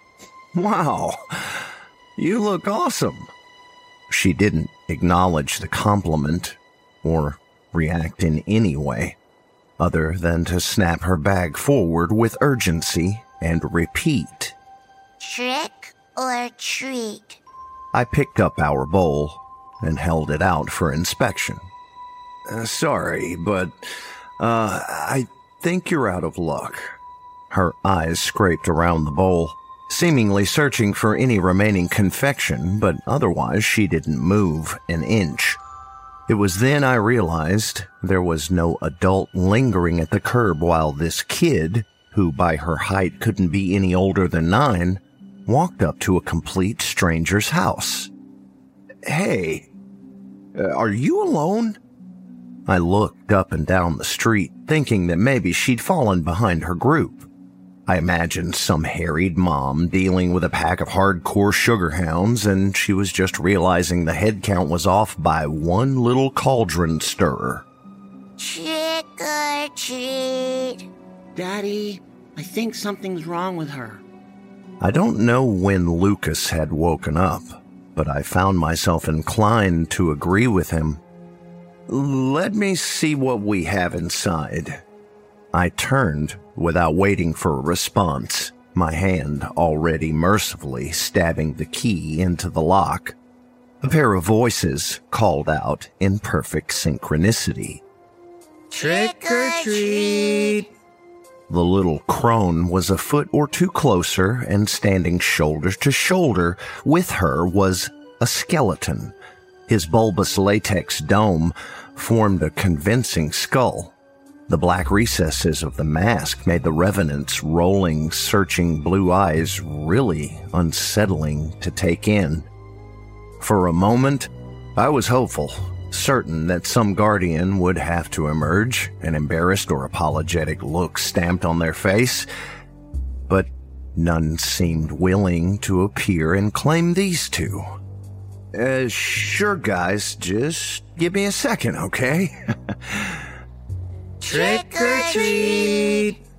I whirled back and saw a garish orange jack-o'-lantern with a jagged slash of a maw had joined the gathering.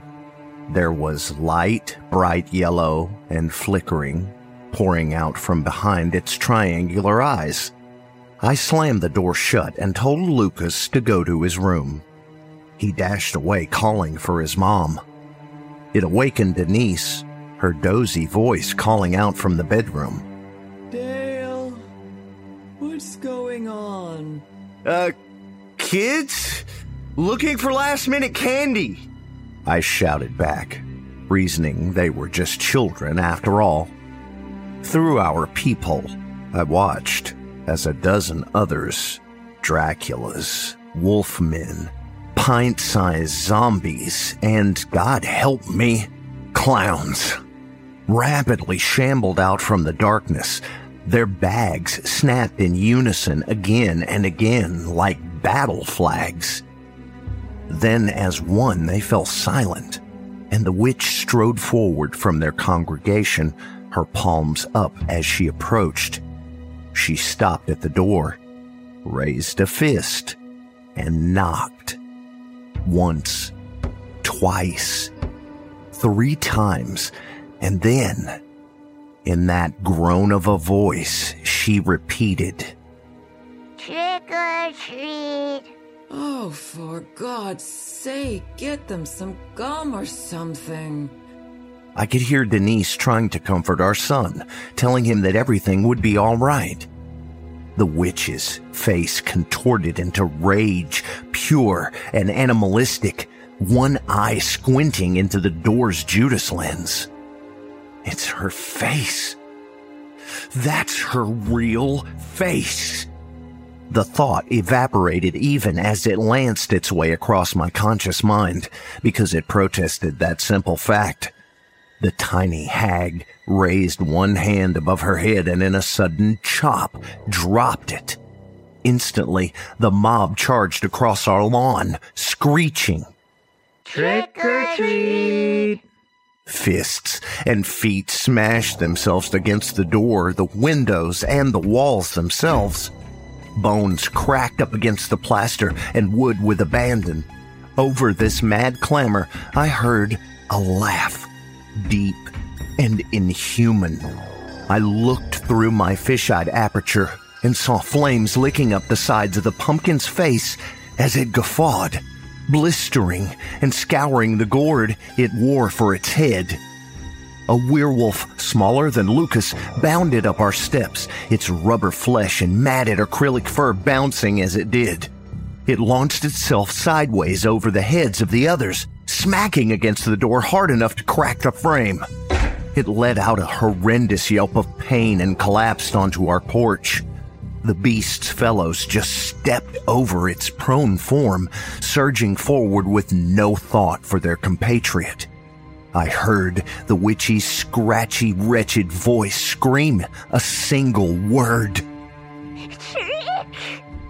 The assembled parted swiftly, creating a path for the skeleton child. It had a large black sack, coarse like burlap, slung over its shoulders. The others bowed to him in deference as he slowly made his way through them and up the stairs. Seemingly looking me right in the eye, he dumped the contents onto the cement. The knives, awls, and claw hammers clattered as they landed. The children clamored to claim their share, like they were swarming over the spilled guts of a broken piñata. The skeleton held up his palms towards me, and then back towards himself for inspection. His head tilted to the side, seemingly perplexed. Then he held up one finger in an, "Oh, I have an idea" gesture.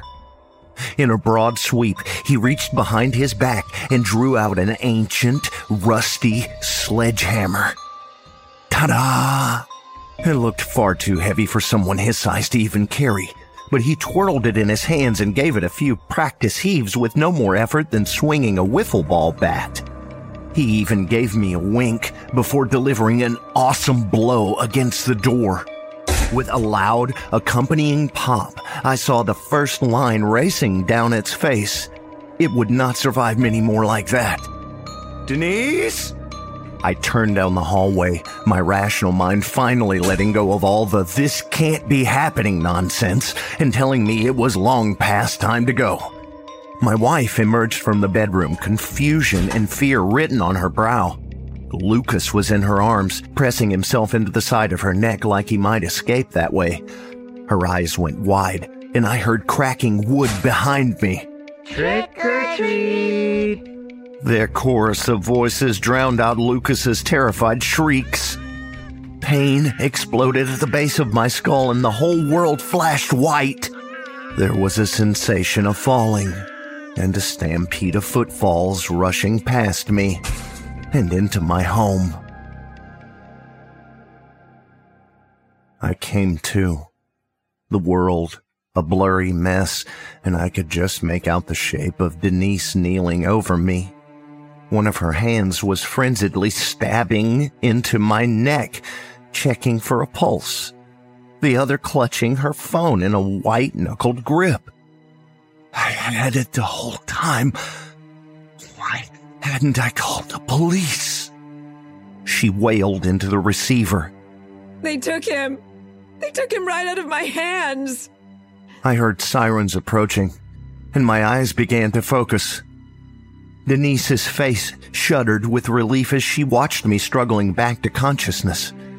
I could see the bruises, cuts, and scratches that had been delivered to every visible inch of my wife's body. On the hand holding the phone, I could see 2 of her fingernails had been ripped right out of their beds. What happened? Where did... I felt a small weight drop onto my chest. A sensation that should have been easy to miss in the world of raw bone agony I occupied.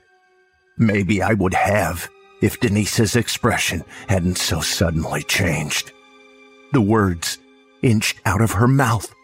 Where did that come from? With hands that felt heavy, numb and dumb, I picked up the object. Just a piece of folded white cardstock. And on it were those familiar, spidery words. Take just one.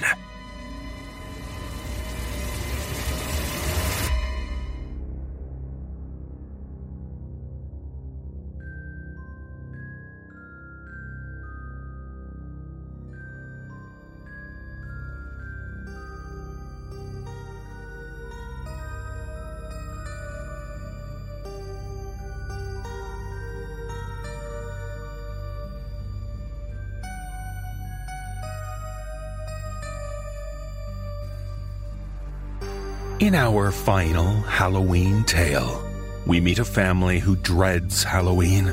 It's not that they don't like the traditions or the children, they just don't like the people who come to their home.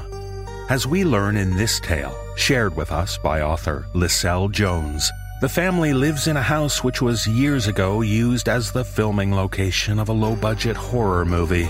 And now that the movie has finally been released, the hardcore fans simply can't stay away. Performing this tale are Aaron Lillis, Dan Zapula, Nicole Goodnight, and Mick Wingert. So let's hope show business is none of your business this Halloween. Find another movie to watch. Anything but The Faces of Halloween, Director's Cut.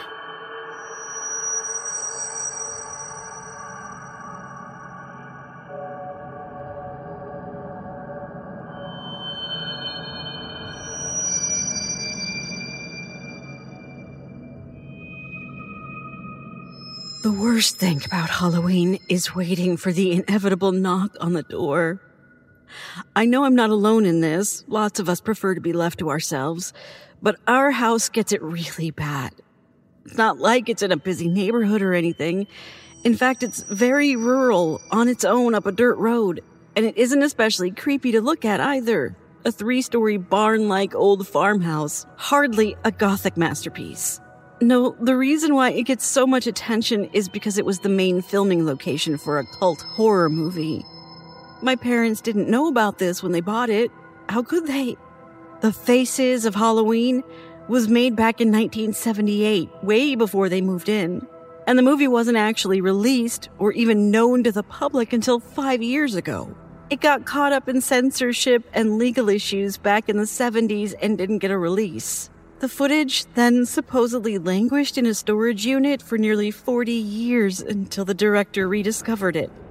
If you haven't had the questionable pleasure of seeing The Faces of Halloween, then let me tell you a little bit about it. In some ways, it's a typical low-budget, late 70s slasher, although I guess it'd fall into the home invasion genre these days. That's one reason why it's gained such an obsessive following.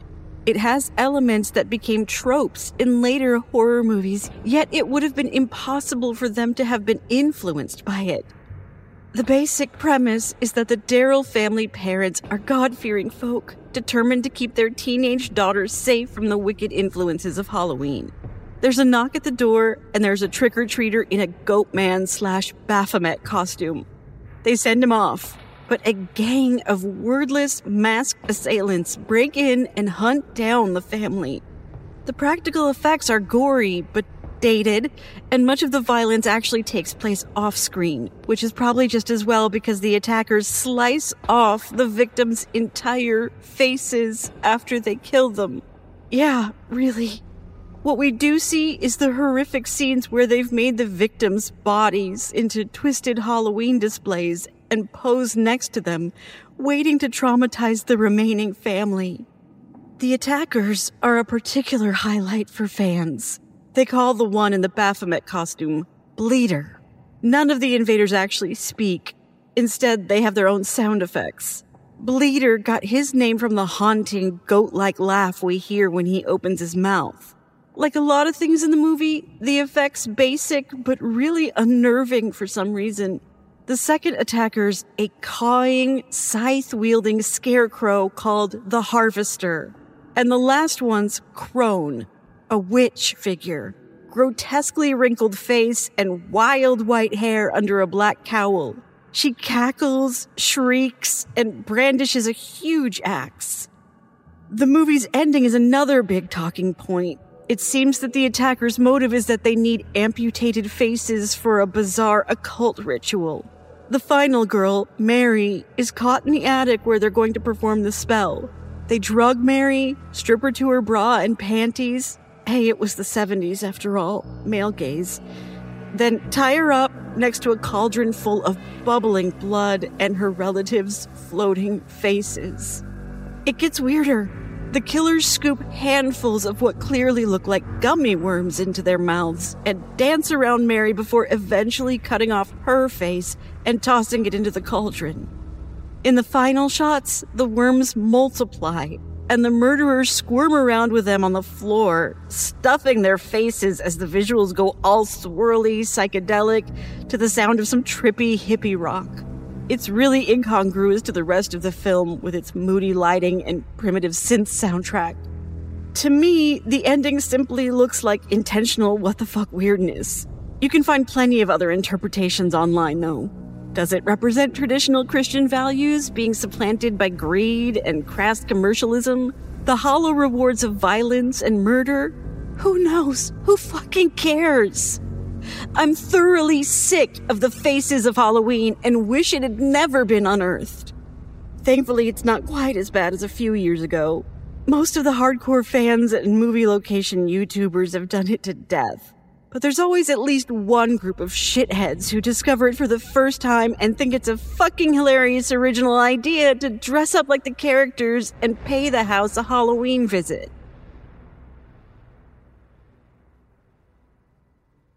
Last year was one of those when Halloween fell on a Thursday, so most people would be trick-or-treating or partying the following night.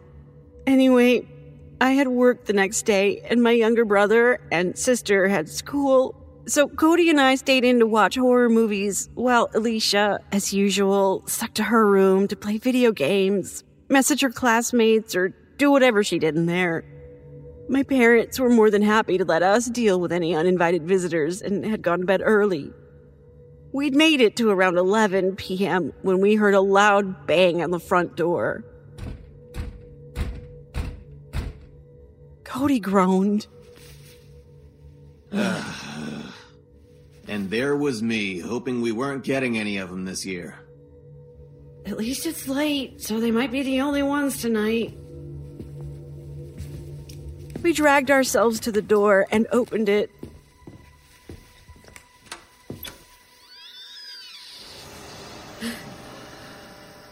I still felt shocked, even though I knew what to expect.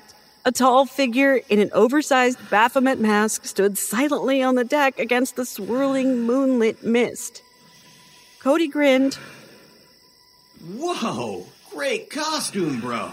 One of the best I've seen, seriously. Did you make it yourself? The figure remained motionless, wordless. Okay.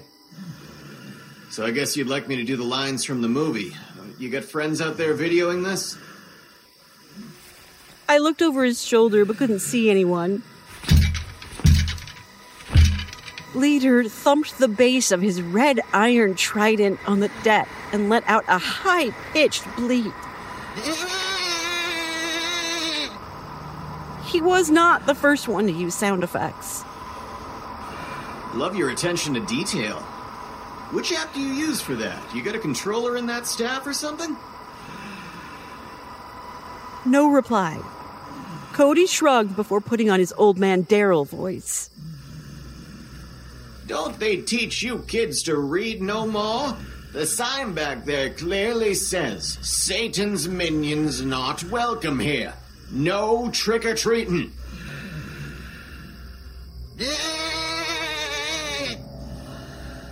The figure bleated and stood his ground, just like in the movie. I said, didn't you read the sign, kid?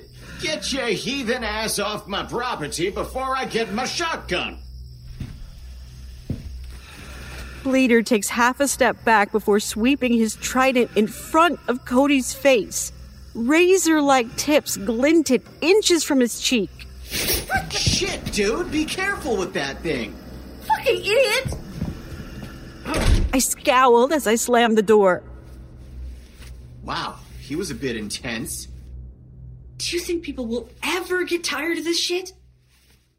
Before Cody could reply, a cawing sound cut through the air.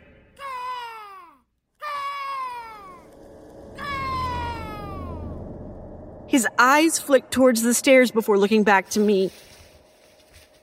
Did that come from inside? Upstairs? Sounded like it. Mom? Dad? You okay?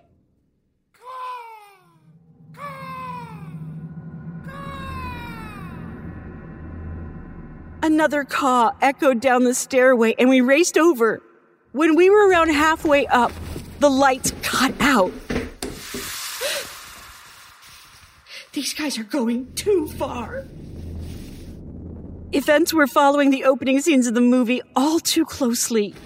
As we reached the landing, we found Alicia wandering out of her room, plucking out her earbuds. What's going on? Why is the power gone out?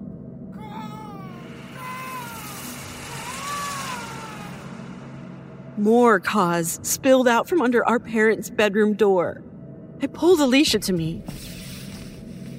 Something weird's going on. Stay with us.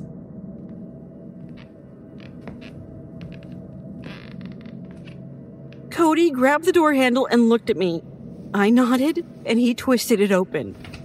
I felt less shocked than you'd expect.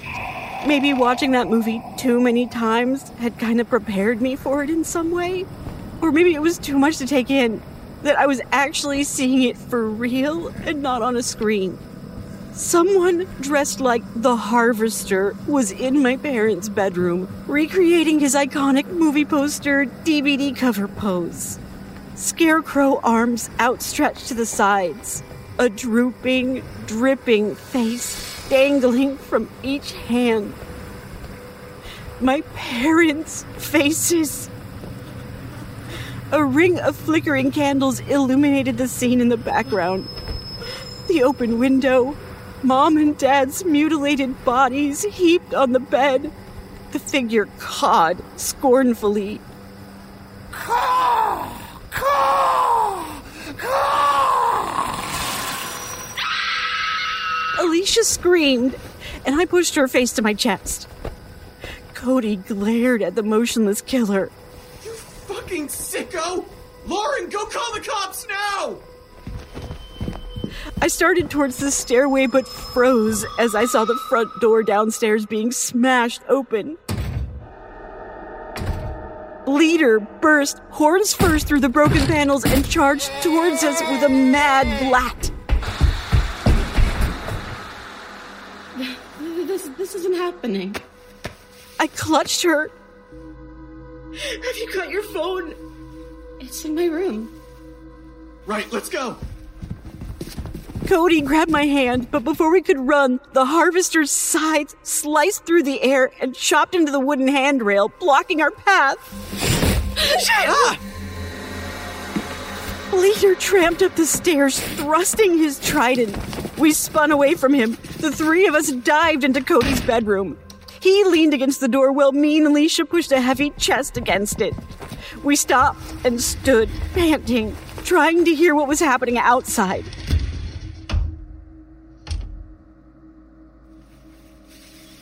It seems quiet. Cody pulled his ear away from the door. Maybe they've gone. They've done what they were here to do. He stopped, verging on tears. I don't know. This is unreal. None of us have our phones. Some psychos are reenacting Faces of Halloween for real in our house. We're being chased around like the fucking Daryl girls. And Mom and Dad have been... Alicia squeezed my hand. They're still out there. I can hear them moving something. I forced a little smile, tried to keep a brave face. Okay, maybe we can get out the window. Cody peeled back the curtain. Shit. He slumped against the wall. I went over and peered out. Leader stood directly beneath. He must have been coordinating with the others and knew exactly where we were. He spotted me and waved his trident in my direction with a mocking bleat. I pulled back. Fuck! So, what now? Are these freaks following the plot of the movie? I'm such a mess right now. I can't remember what happens next in it. Abigail dies. She was the youngest that's gonna be me, isn't it? They're going to do to do that to me? I hugged her. No, it doesn't have to be that way, honey. It's just a movie. They can't make us follow the script. Hey, maybe that's what we need to do. Make absolutely sure we don't do what the characters in the movie do. Could be worth a try, Cody. Alicia tapped her fingers against her lips. So in the film, I think Abigail gets split up from Mary and Esther when they go looking for the gun in their parents' closet. Crone catches her and then the other two run upstairs. Well, we don't have any guns in the house, so avoiding that part's easy. There's a knife in my room. We turned to look at Alicia. I was using it for carving pumpkins. I shook my head. We should aim for downstairs. Better chance of getting away. Cody started sliding the chest away from the door.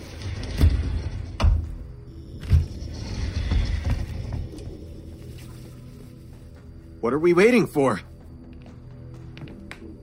I cracked open the door and peeked through the gap.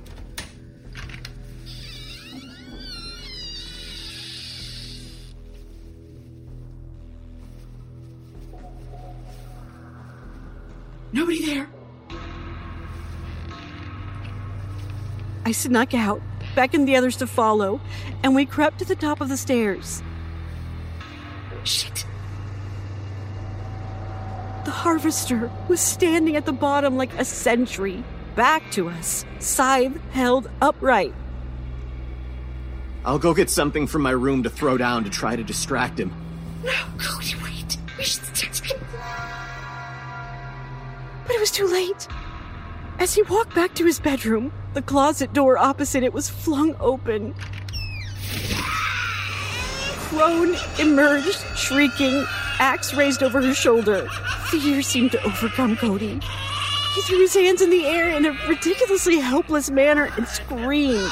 Crone shrieked again and slammed the blade deep into his chest. She pushed his floundering body backwards into the bedroom, strode in after him, and kicked the door shut. No, Cody! Cody!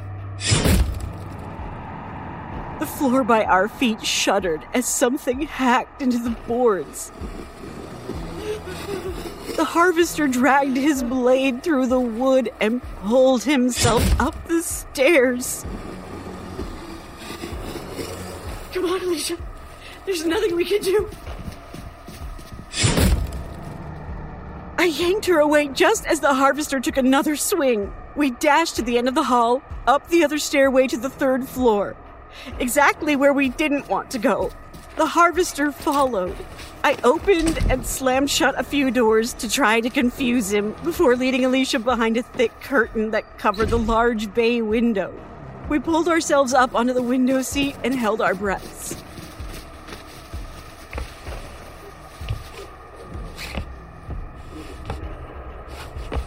The harvester's footsteps stopped.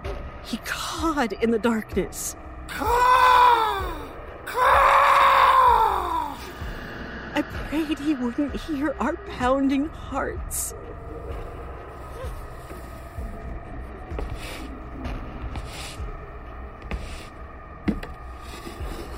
Then it sounded like he was going back downstairs slowly, dragging his scythe behind him, letting it drop and rake along each step as he descended.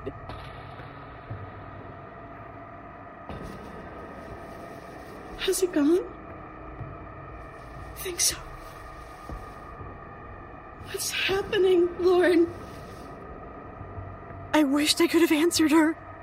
Wish I could have explained why Cody had acted exactly like the Abigail character when he was attacked. Why me and Alicia had ended up here, hiding exactly like the remaining sisters. It'll be fine, hon. We just need to work out how to... She turned away from me. Her despondency was infectious. I couldn't see anyone outside, but we were too high up to escape through the window. I couldn't think of anywhere where we'd be safer hiding, let alone imagine how we might get downstairs safely. Maybe we could... Footsteps cut off Alicia's words. We squeezed each other as at least 2 attackers walked past on the other side of the curtain. It sounded like they were dragging things along the floor. Something soft and something heavy, metallic. I pulled Alicia's head tight to me, covered her other ear with my hand. We stayed like that for minutes that felt like hours, listening to the murderers wordlessly move about. Floors creaked, objects were dragged, and liquid sloshed as they went about their business, on our floor and above in the attic. I shuddered, trying to avoid visualizing what they were doing. Their movements eventually stopped, and the house fell silent. By now, we had no idea where they were. They could be upstairs, outside, even soundlessly standing in a row a few inches from us on the other side of the curtain. It was torture, but we couldn't stay there forever. I signaled to Alicia that I was going to take a look. But before I could, the curved tip of a bloody blade pierced the curtain and sliced down it. We cowered as the scythe cut the material before pushing it aside. The harvester stood in the hallway, staring at us through the crudely torn eye holes in the sack that covered his head. I tried to scream, but my throat was too dry. He crowed and jerked his fedora-hatted head, motioning to his left. No, I don't want to see it. At the time, I didn't know what she was so scared of. Couldn't remember what happened next in the movie. The harvester's arm twitched, thrusting the scythe's blade closer to us. He cawed and repeated the motion.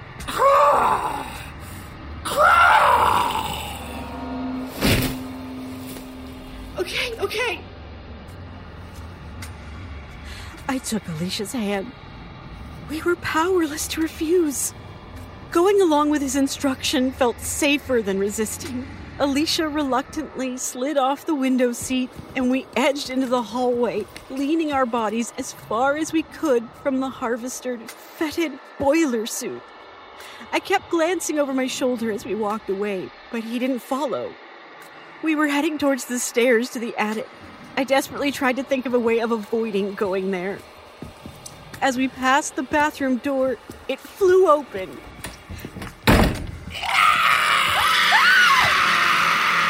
Yellow light and a shriek escaped from inside. At that moment, an image from the movie flashed into my head.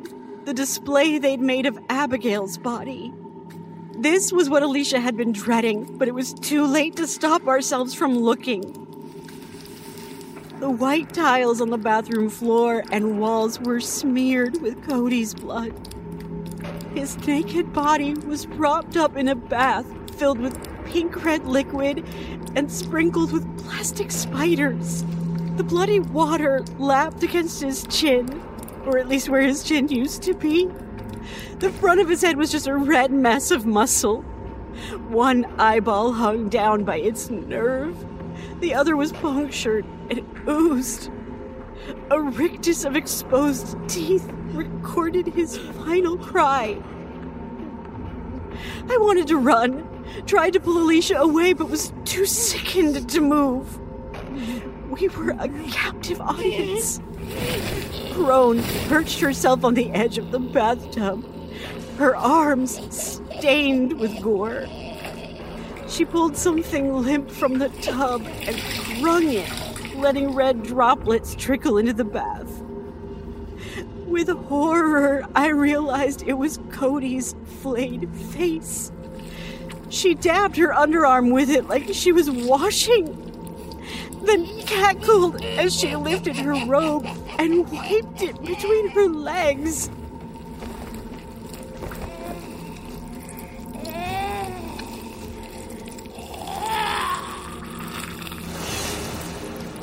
I finally snapped and yanked Alicia away. We ran away from Crone, away from the harvester. I was desperate to not go up to the attic, but couldn't see any alternative. Then Alicia pulled open a closet door and jumped inside. It wouldn't work. They'd see us go in there, no doubt. It made no sense, but I found myself squeezing in behind Alicia and shutting the door. We shook as we waited, but they didn't come to get us. Alicia began to sob. I had no words to comfort her as I rubbed my face. Pretty chimes rang through the air, and a blue glow filtered through the slats in the closet door. Alicia pushed past me to look. That's my phone. I could see it. They must have dropped it. My mind swelled with hope momentarily before crashing back down. No, Alicia, it's a trap. Didn't they do something like this in the movie? Pretended to drop car keys so that Esther ran out and got caught? It's my phone, Lauren, not keys. Tears shimmered in her eyes. And anyway, I don't care anymore. I'm tired of running, of fighting this. I've got to go with it. I couldn't bring myself to stop her as she pushed open the door. I love you. In utter despair, I watched Alicia lean down for her phone as Bleeder came storming out of the darkness for her. Almost without stopping, he scooped her up like a doll and flung her over his shoulder. As he thundered past towards the attic, I caught a glimpse of her weeping face. Anger surged through me. You fucking asshole! Bring her back! I tried to launch myself from the closet, but something sharp struck in my middle. The harvester sighed. I screamed, fell back, and shut the door again. His dark figure moved in front of it and slapped his hand against the edge. He held it shut as Alicia's cries echoed through the house. Stop it! Let her go! Please! I pushed against the door as hard as I could, but it barely moved. The harvester stared in at me through the slats. Truth be told, I'm not sure if there were any eyes inside that sack, just a dark, pulsing presence. Alicia's screams faded to whimpers, then stopped altogether. The harvester didn't move. He just kept observing me like I was a caged animal and breathing heavily. I slid down against the wall, dropped my head into my hands.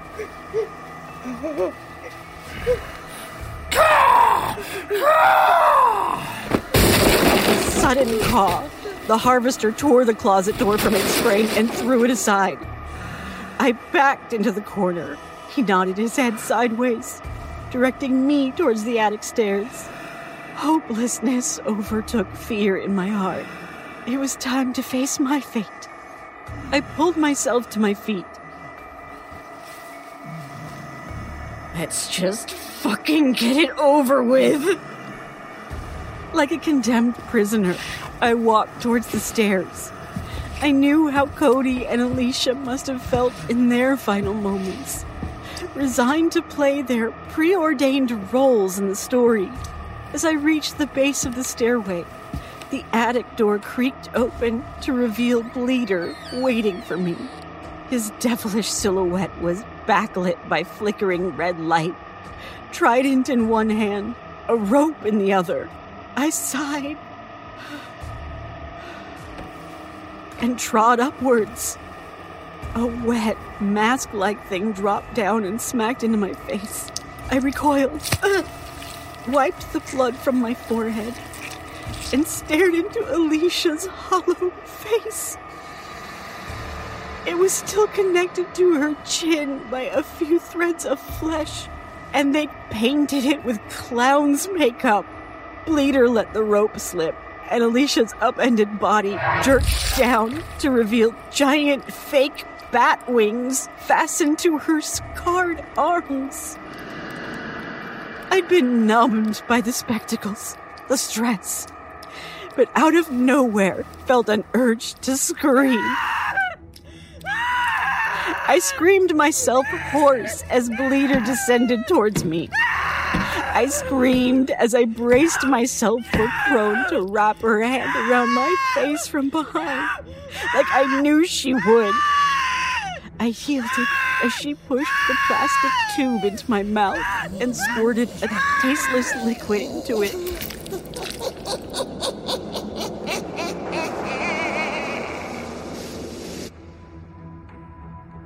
The drug didn't knock me out completely, but left me barely able to move. It also affected my vision, like the psychedelic effects at the end of Faces. Everything was outlined with yellow-black fuzz. Sounds were distant. I felt grateful for the delirium as I watched myself being stripped and bound. When their preparations were complete, the killers arranged themselves around the cauldron to enact the final girl scene, my final scene.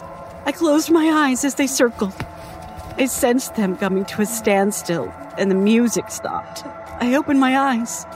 They were gathered by the attic door. There was a distant knocking, and they began to file downstairs. As I watched them disappear, my blurred mind tried to remember whether this was something that happened in the movie.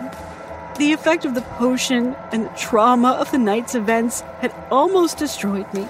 It would have been so easy to just lie there and wait for the conclusion. But then I noticed something else. They'd only bound my wrists, not my ankles. They definitely tied Mary's legs in the movie, no doubt about that. Thoughts rushed my head.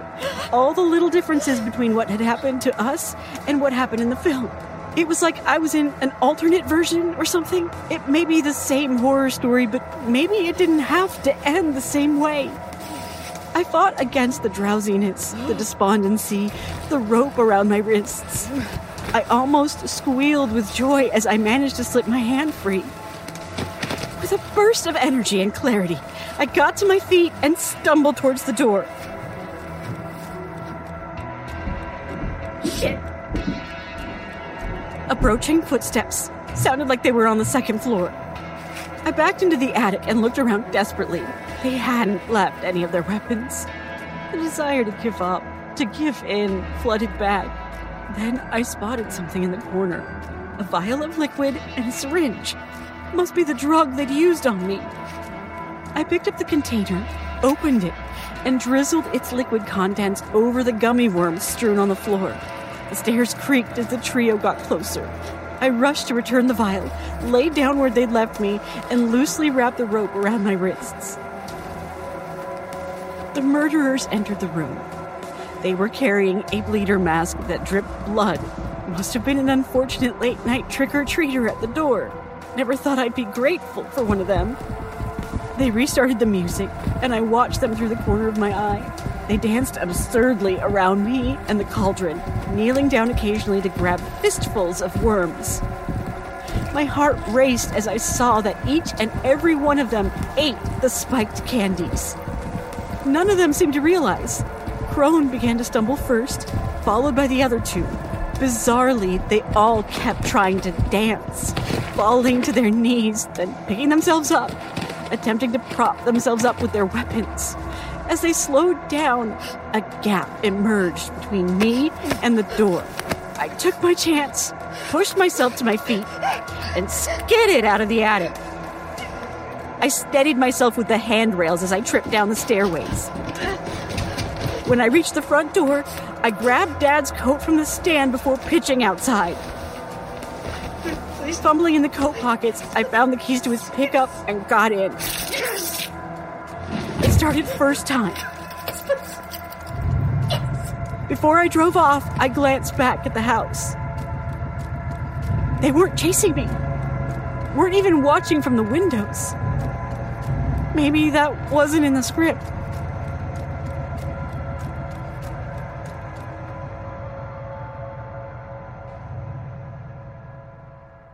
By the time I'd convinced the police that I wasn't playing some Halloween prank, the attackers had long left the house. They'd left behind most of their props, but no useful forensic evidence, apparently. Whatever that meant. Obviously, the aftermath was a complete nightmare. The funeral, the attention from the press and the weirdos, the therapy, plus legal issues I didn't expect. It's a year later, and I'm still unable to sell this fucking house. And if I thought the attention this place received just because a movie had been shot here was bad, then I couldn't have imagined how terrible it would get after it became the scene of a real-life mass murder. As ever, when the authorities couldn't solve a mystery, the internet stepped in. Feel free to waste hours of your life reading the endless theories about the murderers. Rumors they met each other on some Discord server for extremist horror fans. Even that original uncredited cast members were involved. None of that's true. I know because one day I received an email claiming to be from Will Joyner, the writer and director.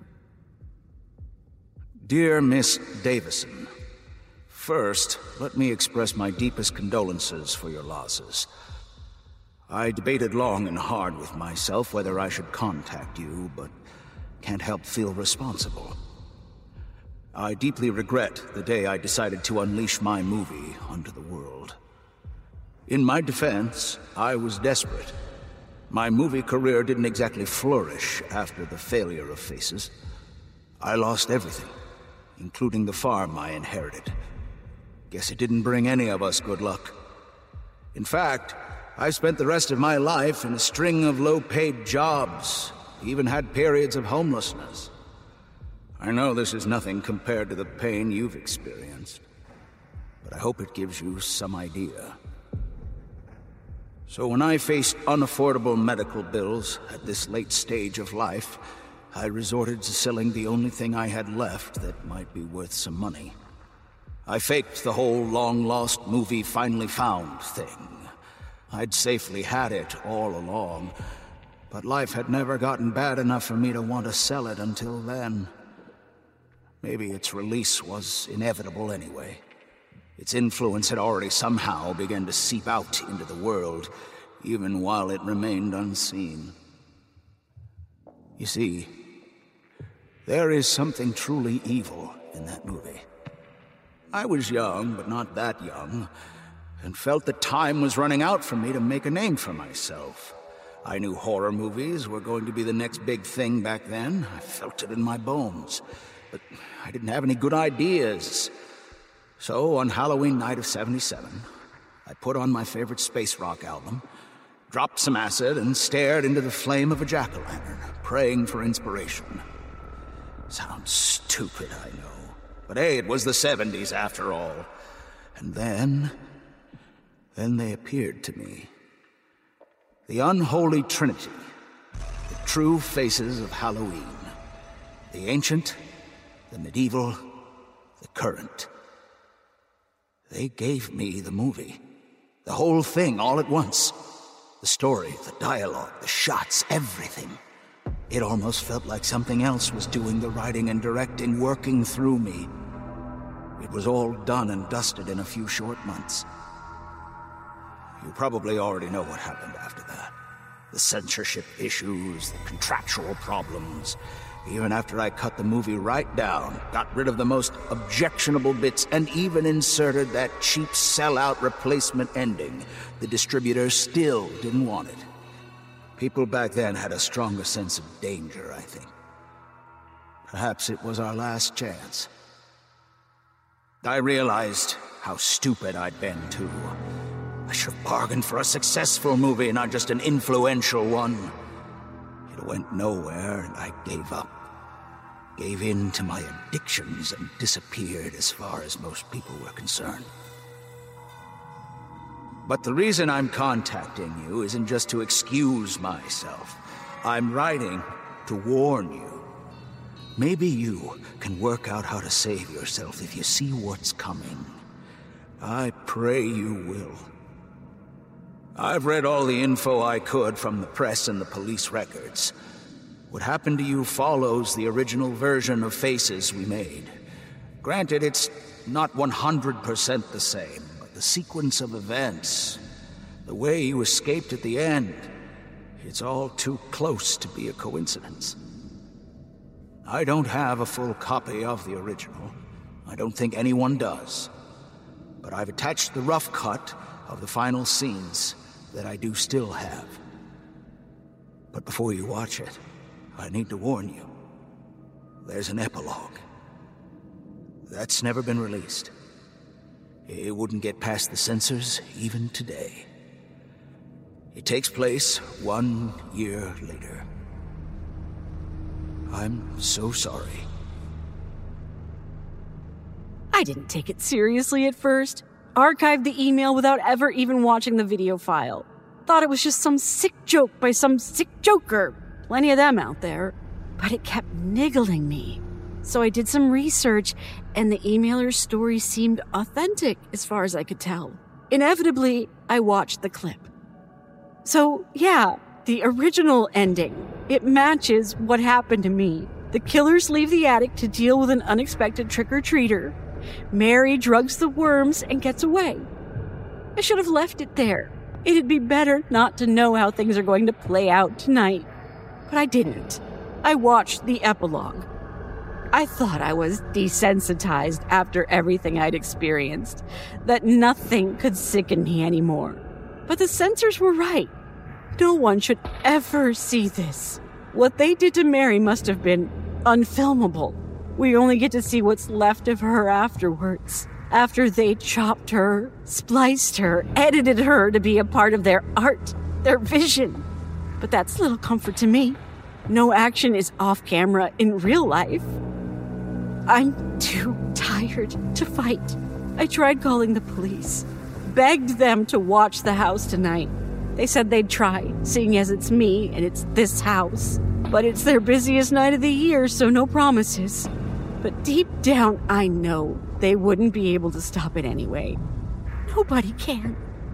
The movie will play out. The script will be followed. The faces of Halloween will call again to finish their story.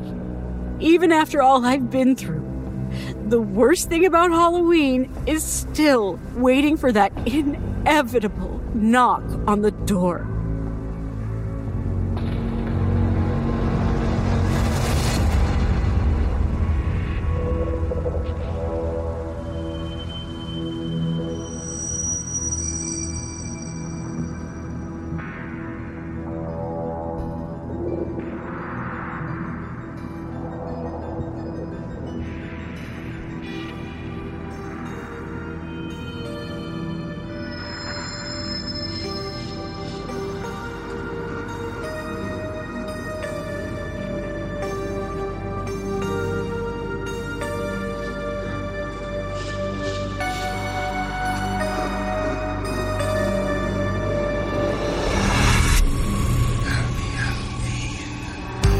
Our tales have ended. Are you feeling all right? We did our best to give you a fright. You may feel safe in the bright sunlight, but soon, once again, you'll be sleepless tonight. The No Sleep podcast is presented by Creative Reason Media. The musical score was composed by Brandon Boone. Our production team is Phil Michalski, Jeff Clement, and Jesse Cornett. Our creative content manager is Olivia White. Our editor-in-chief is Jessica McAvoy.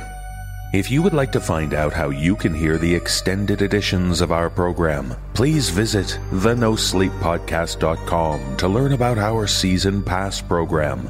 25 episodes, each over 2 hours long, and 3 exclusive bonus episodes, all for only $25.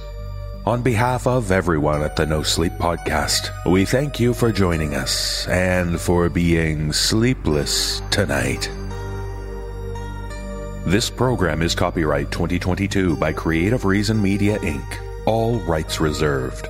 The copyrights for each story are held by the respective authors. No duplication or reproduction of this audio program is permitted without the written consent of Creative Reason Media, Inc.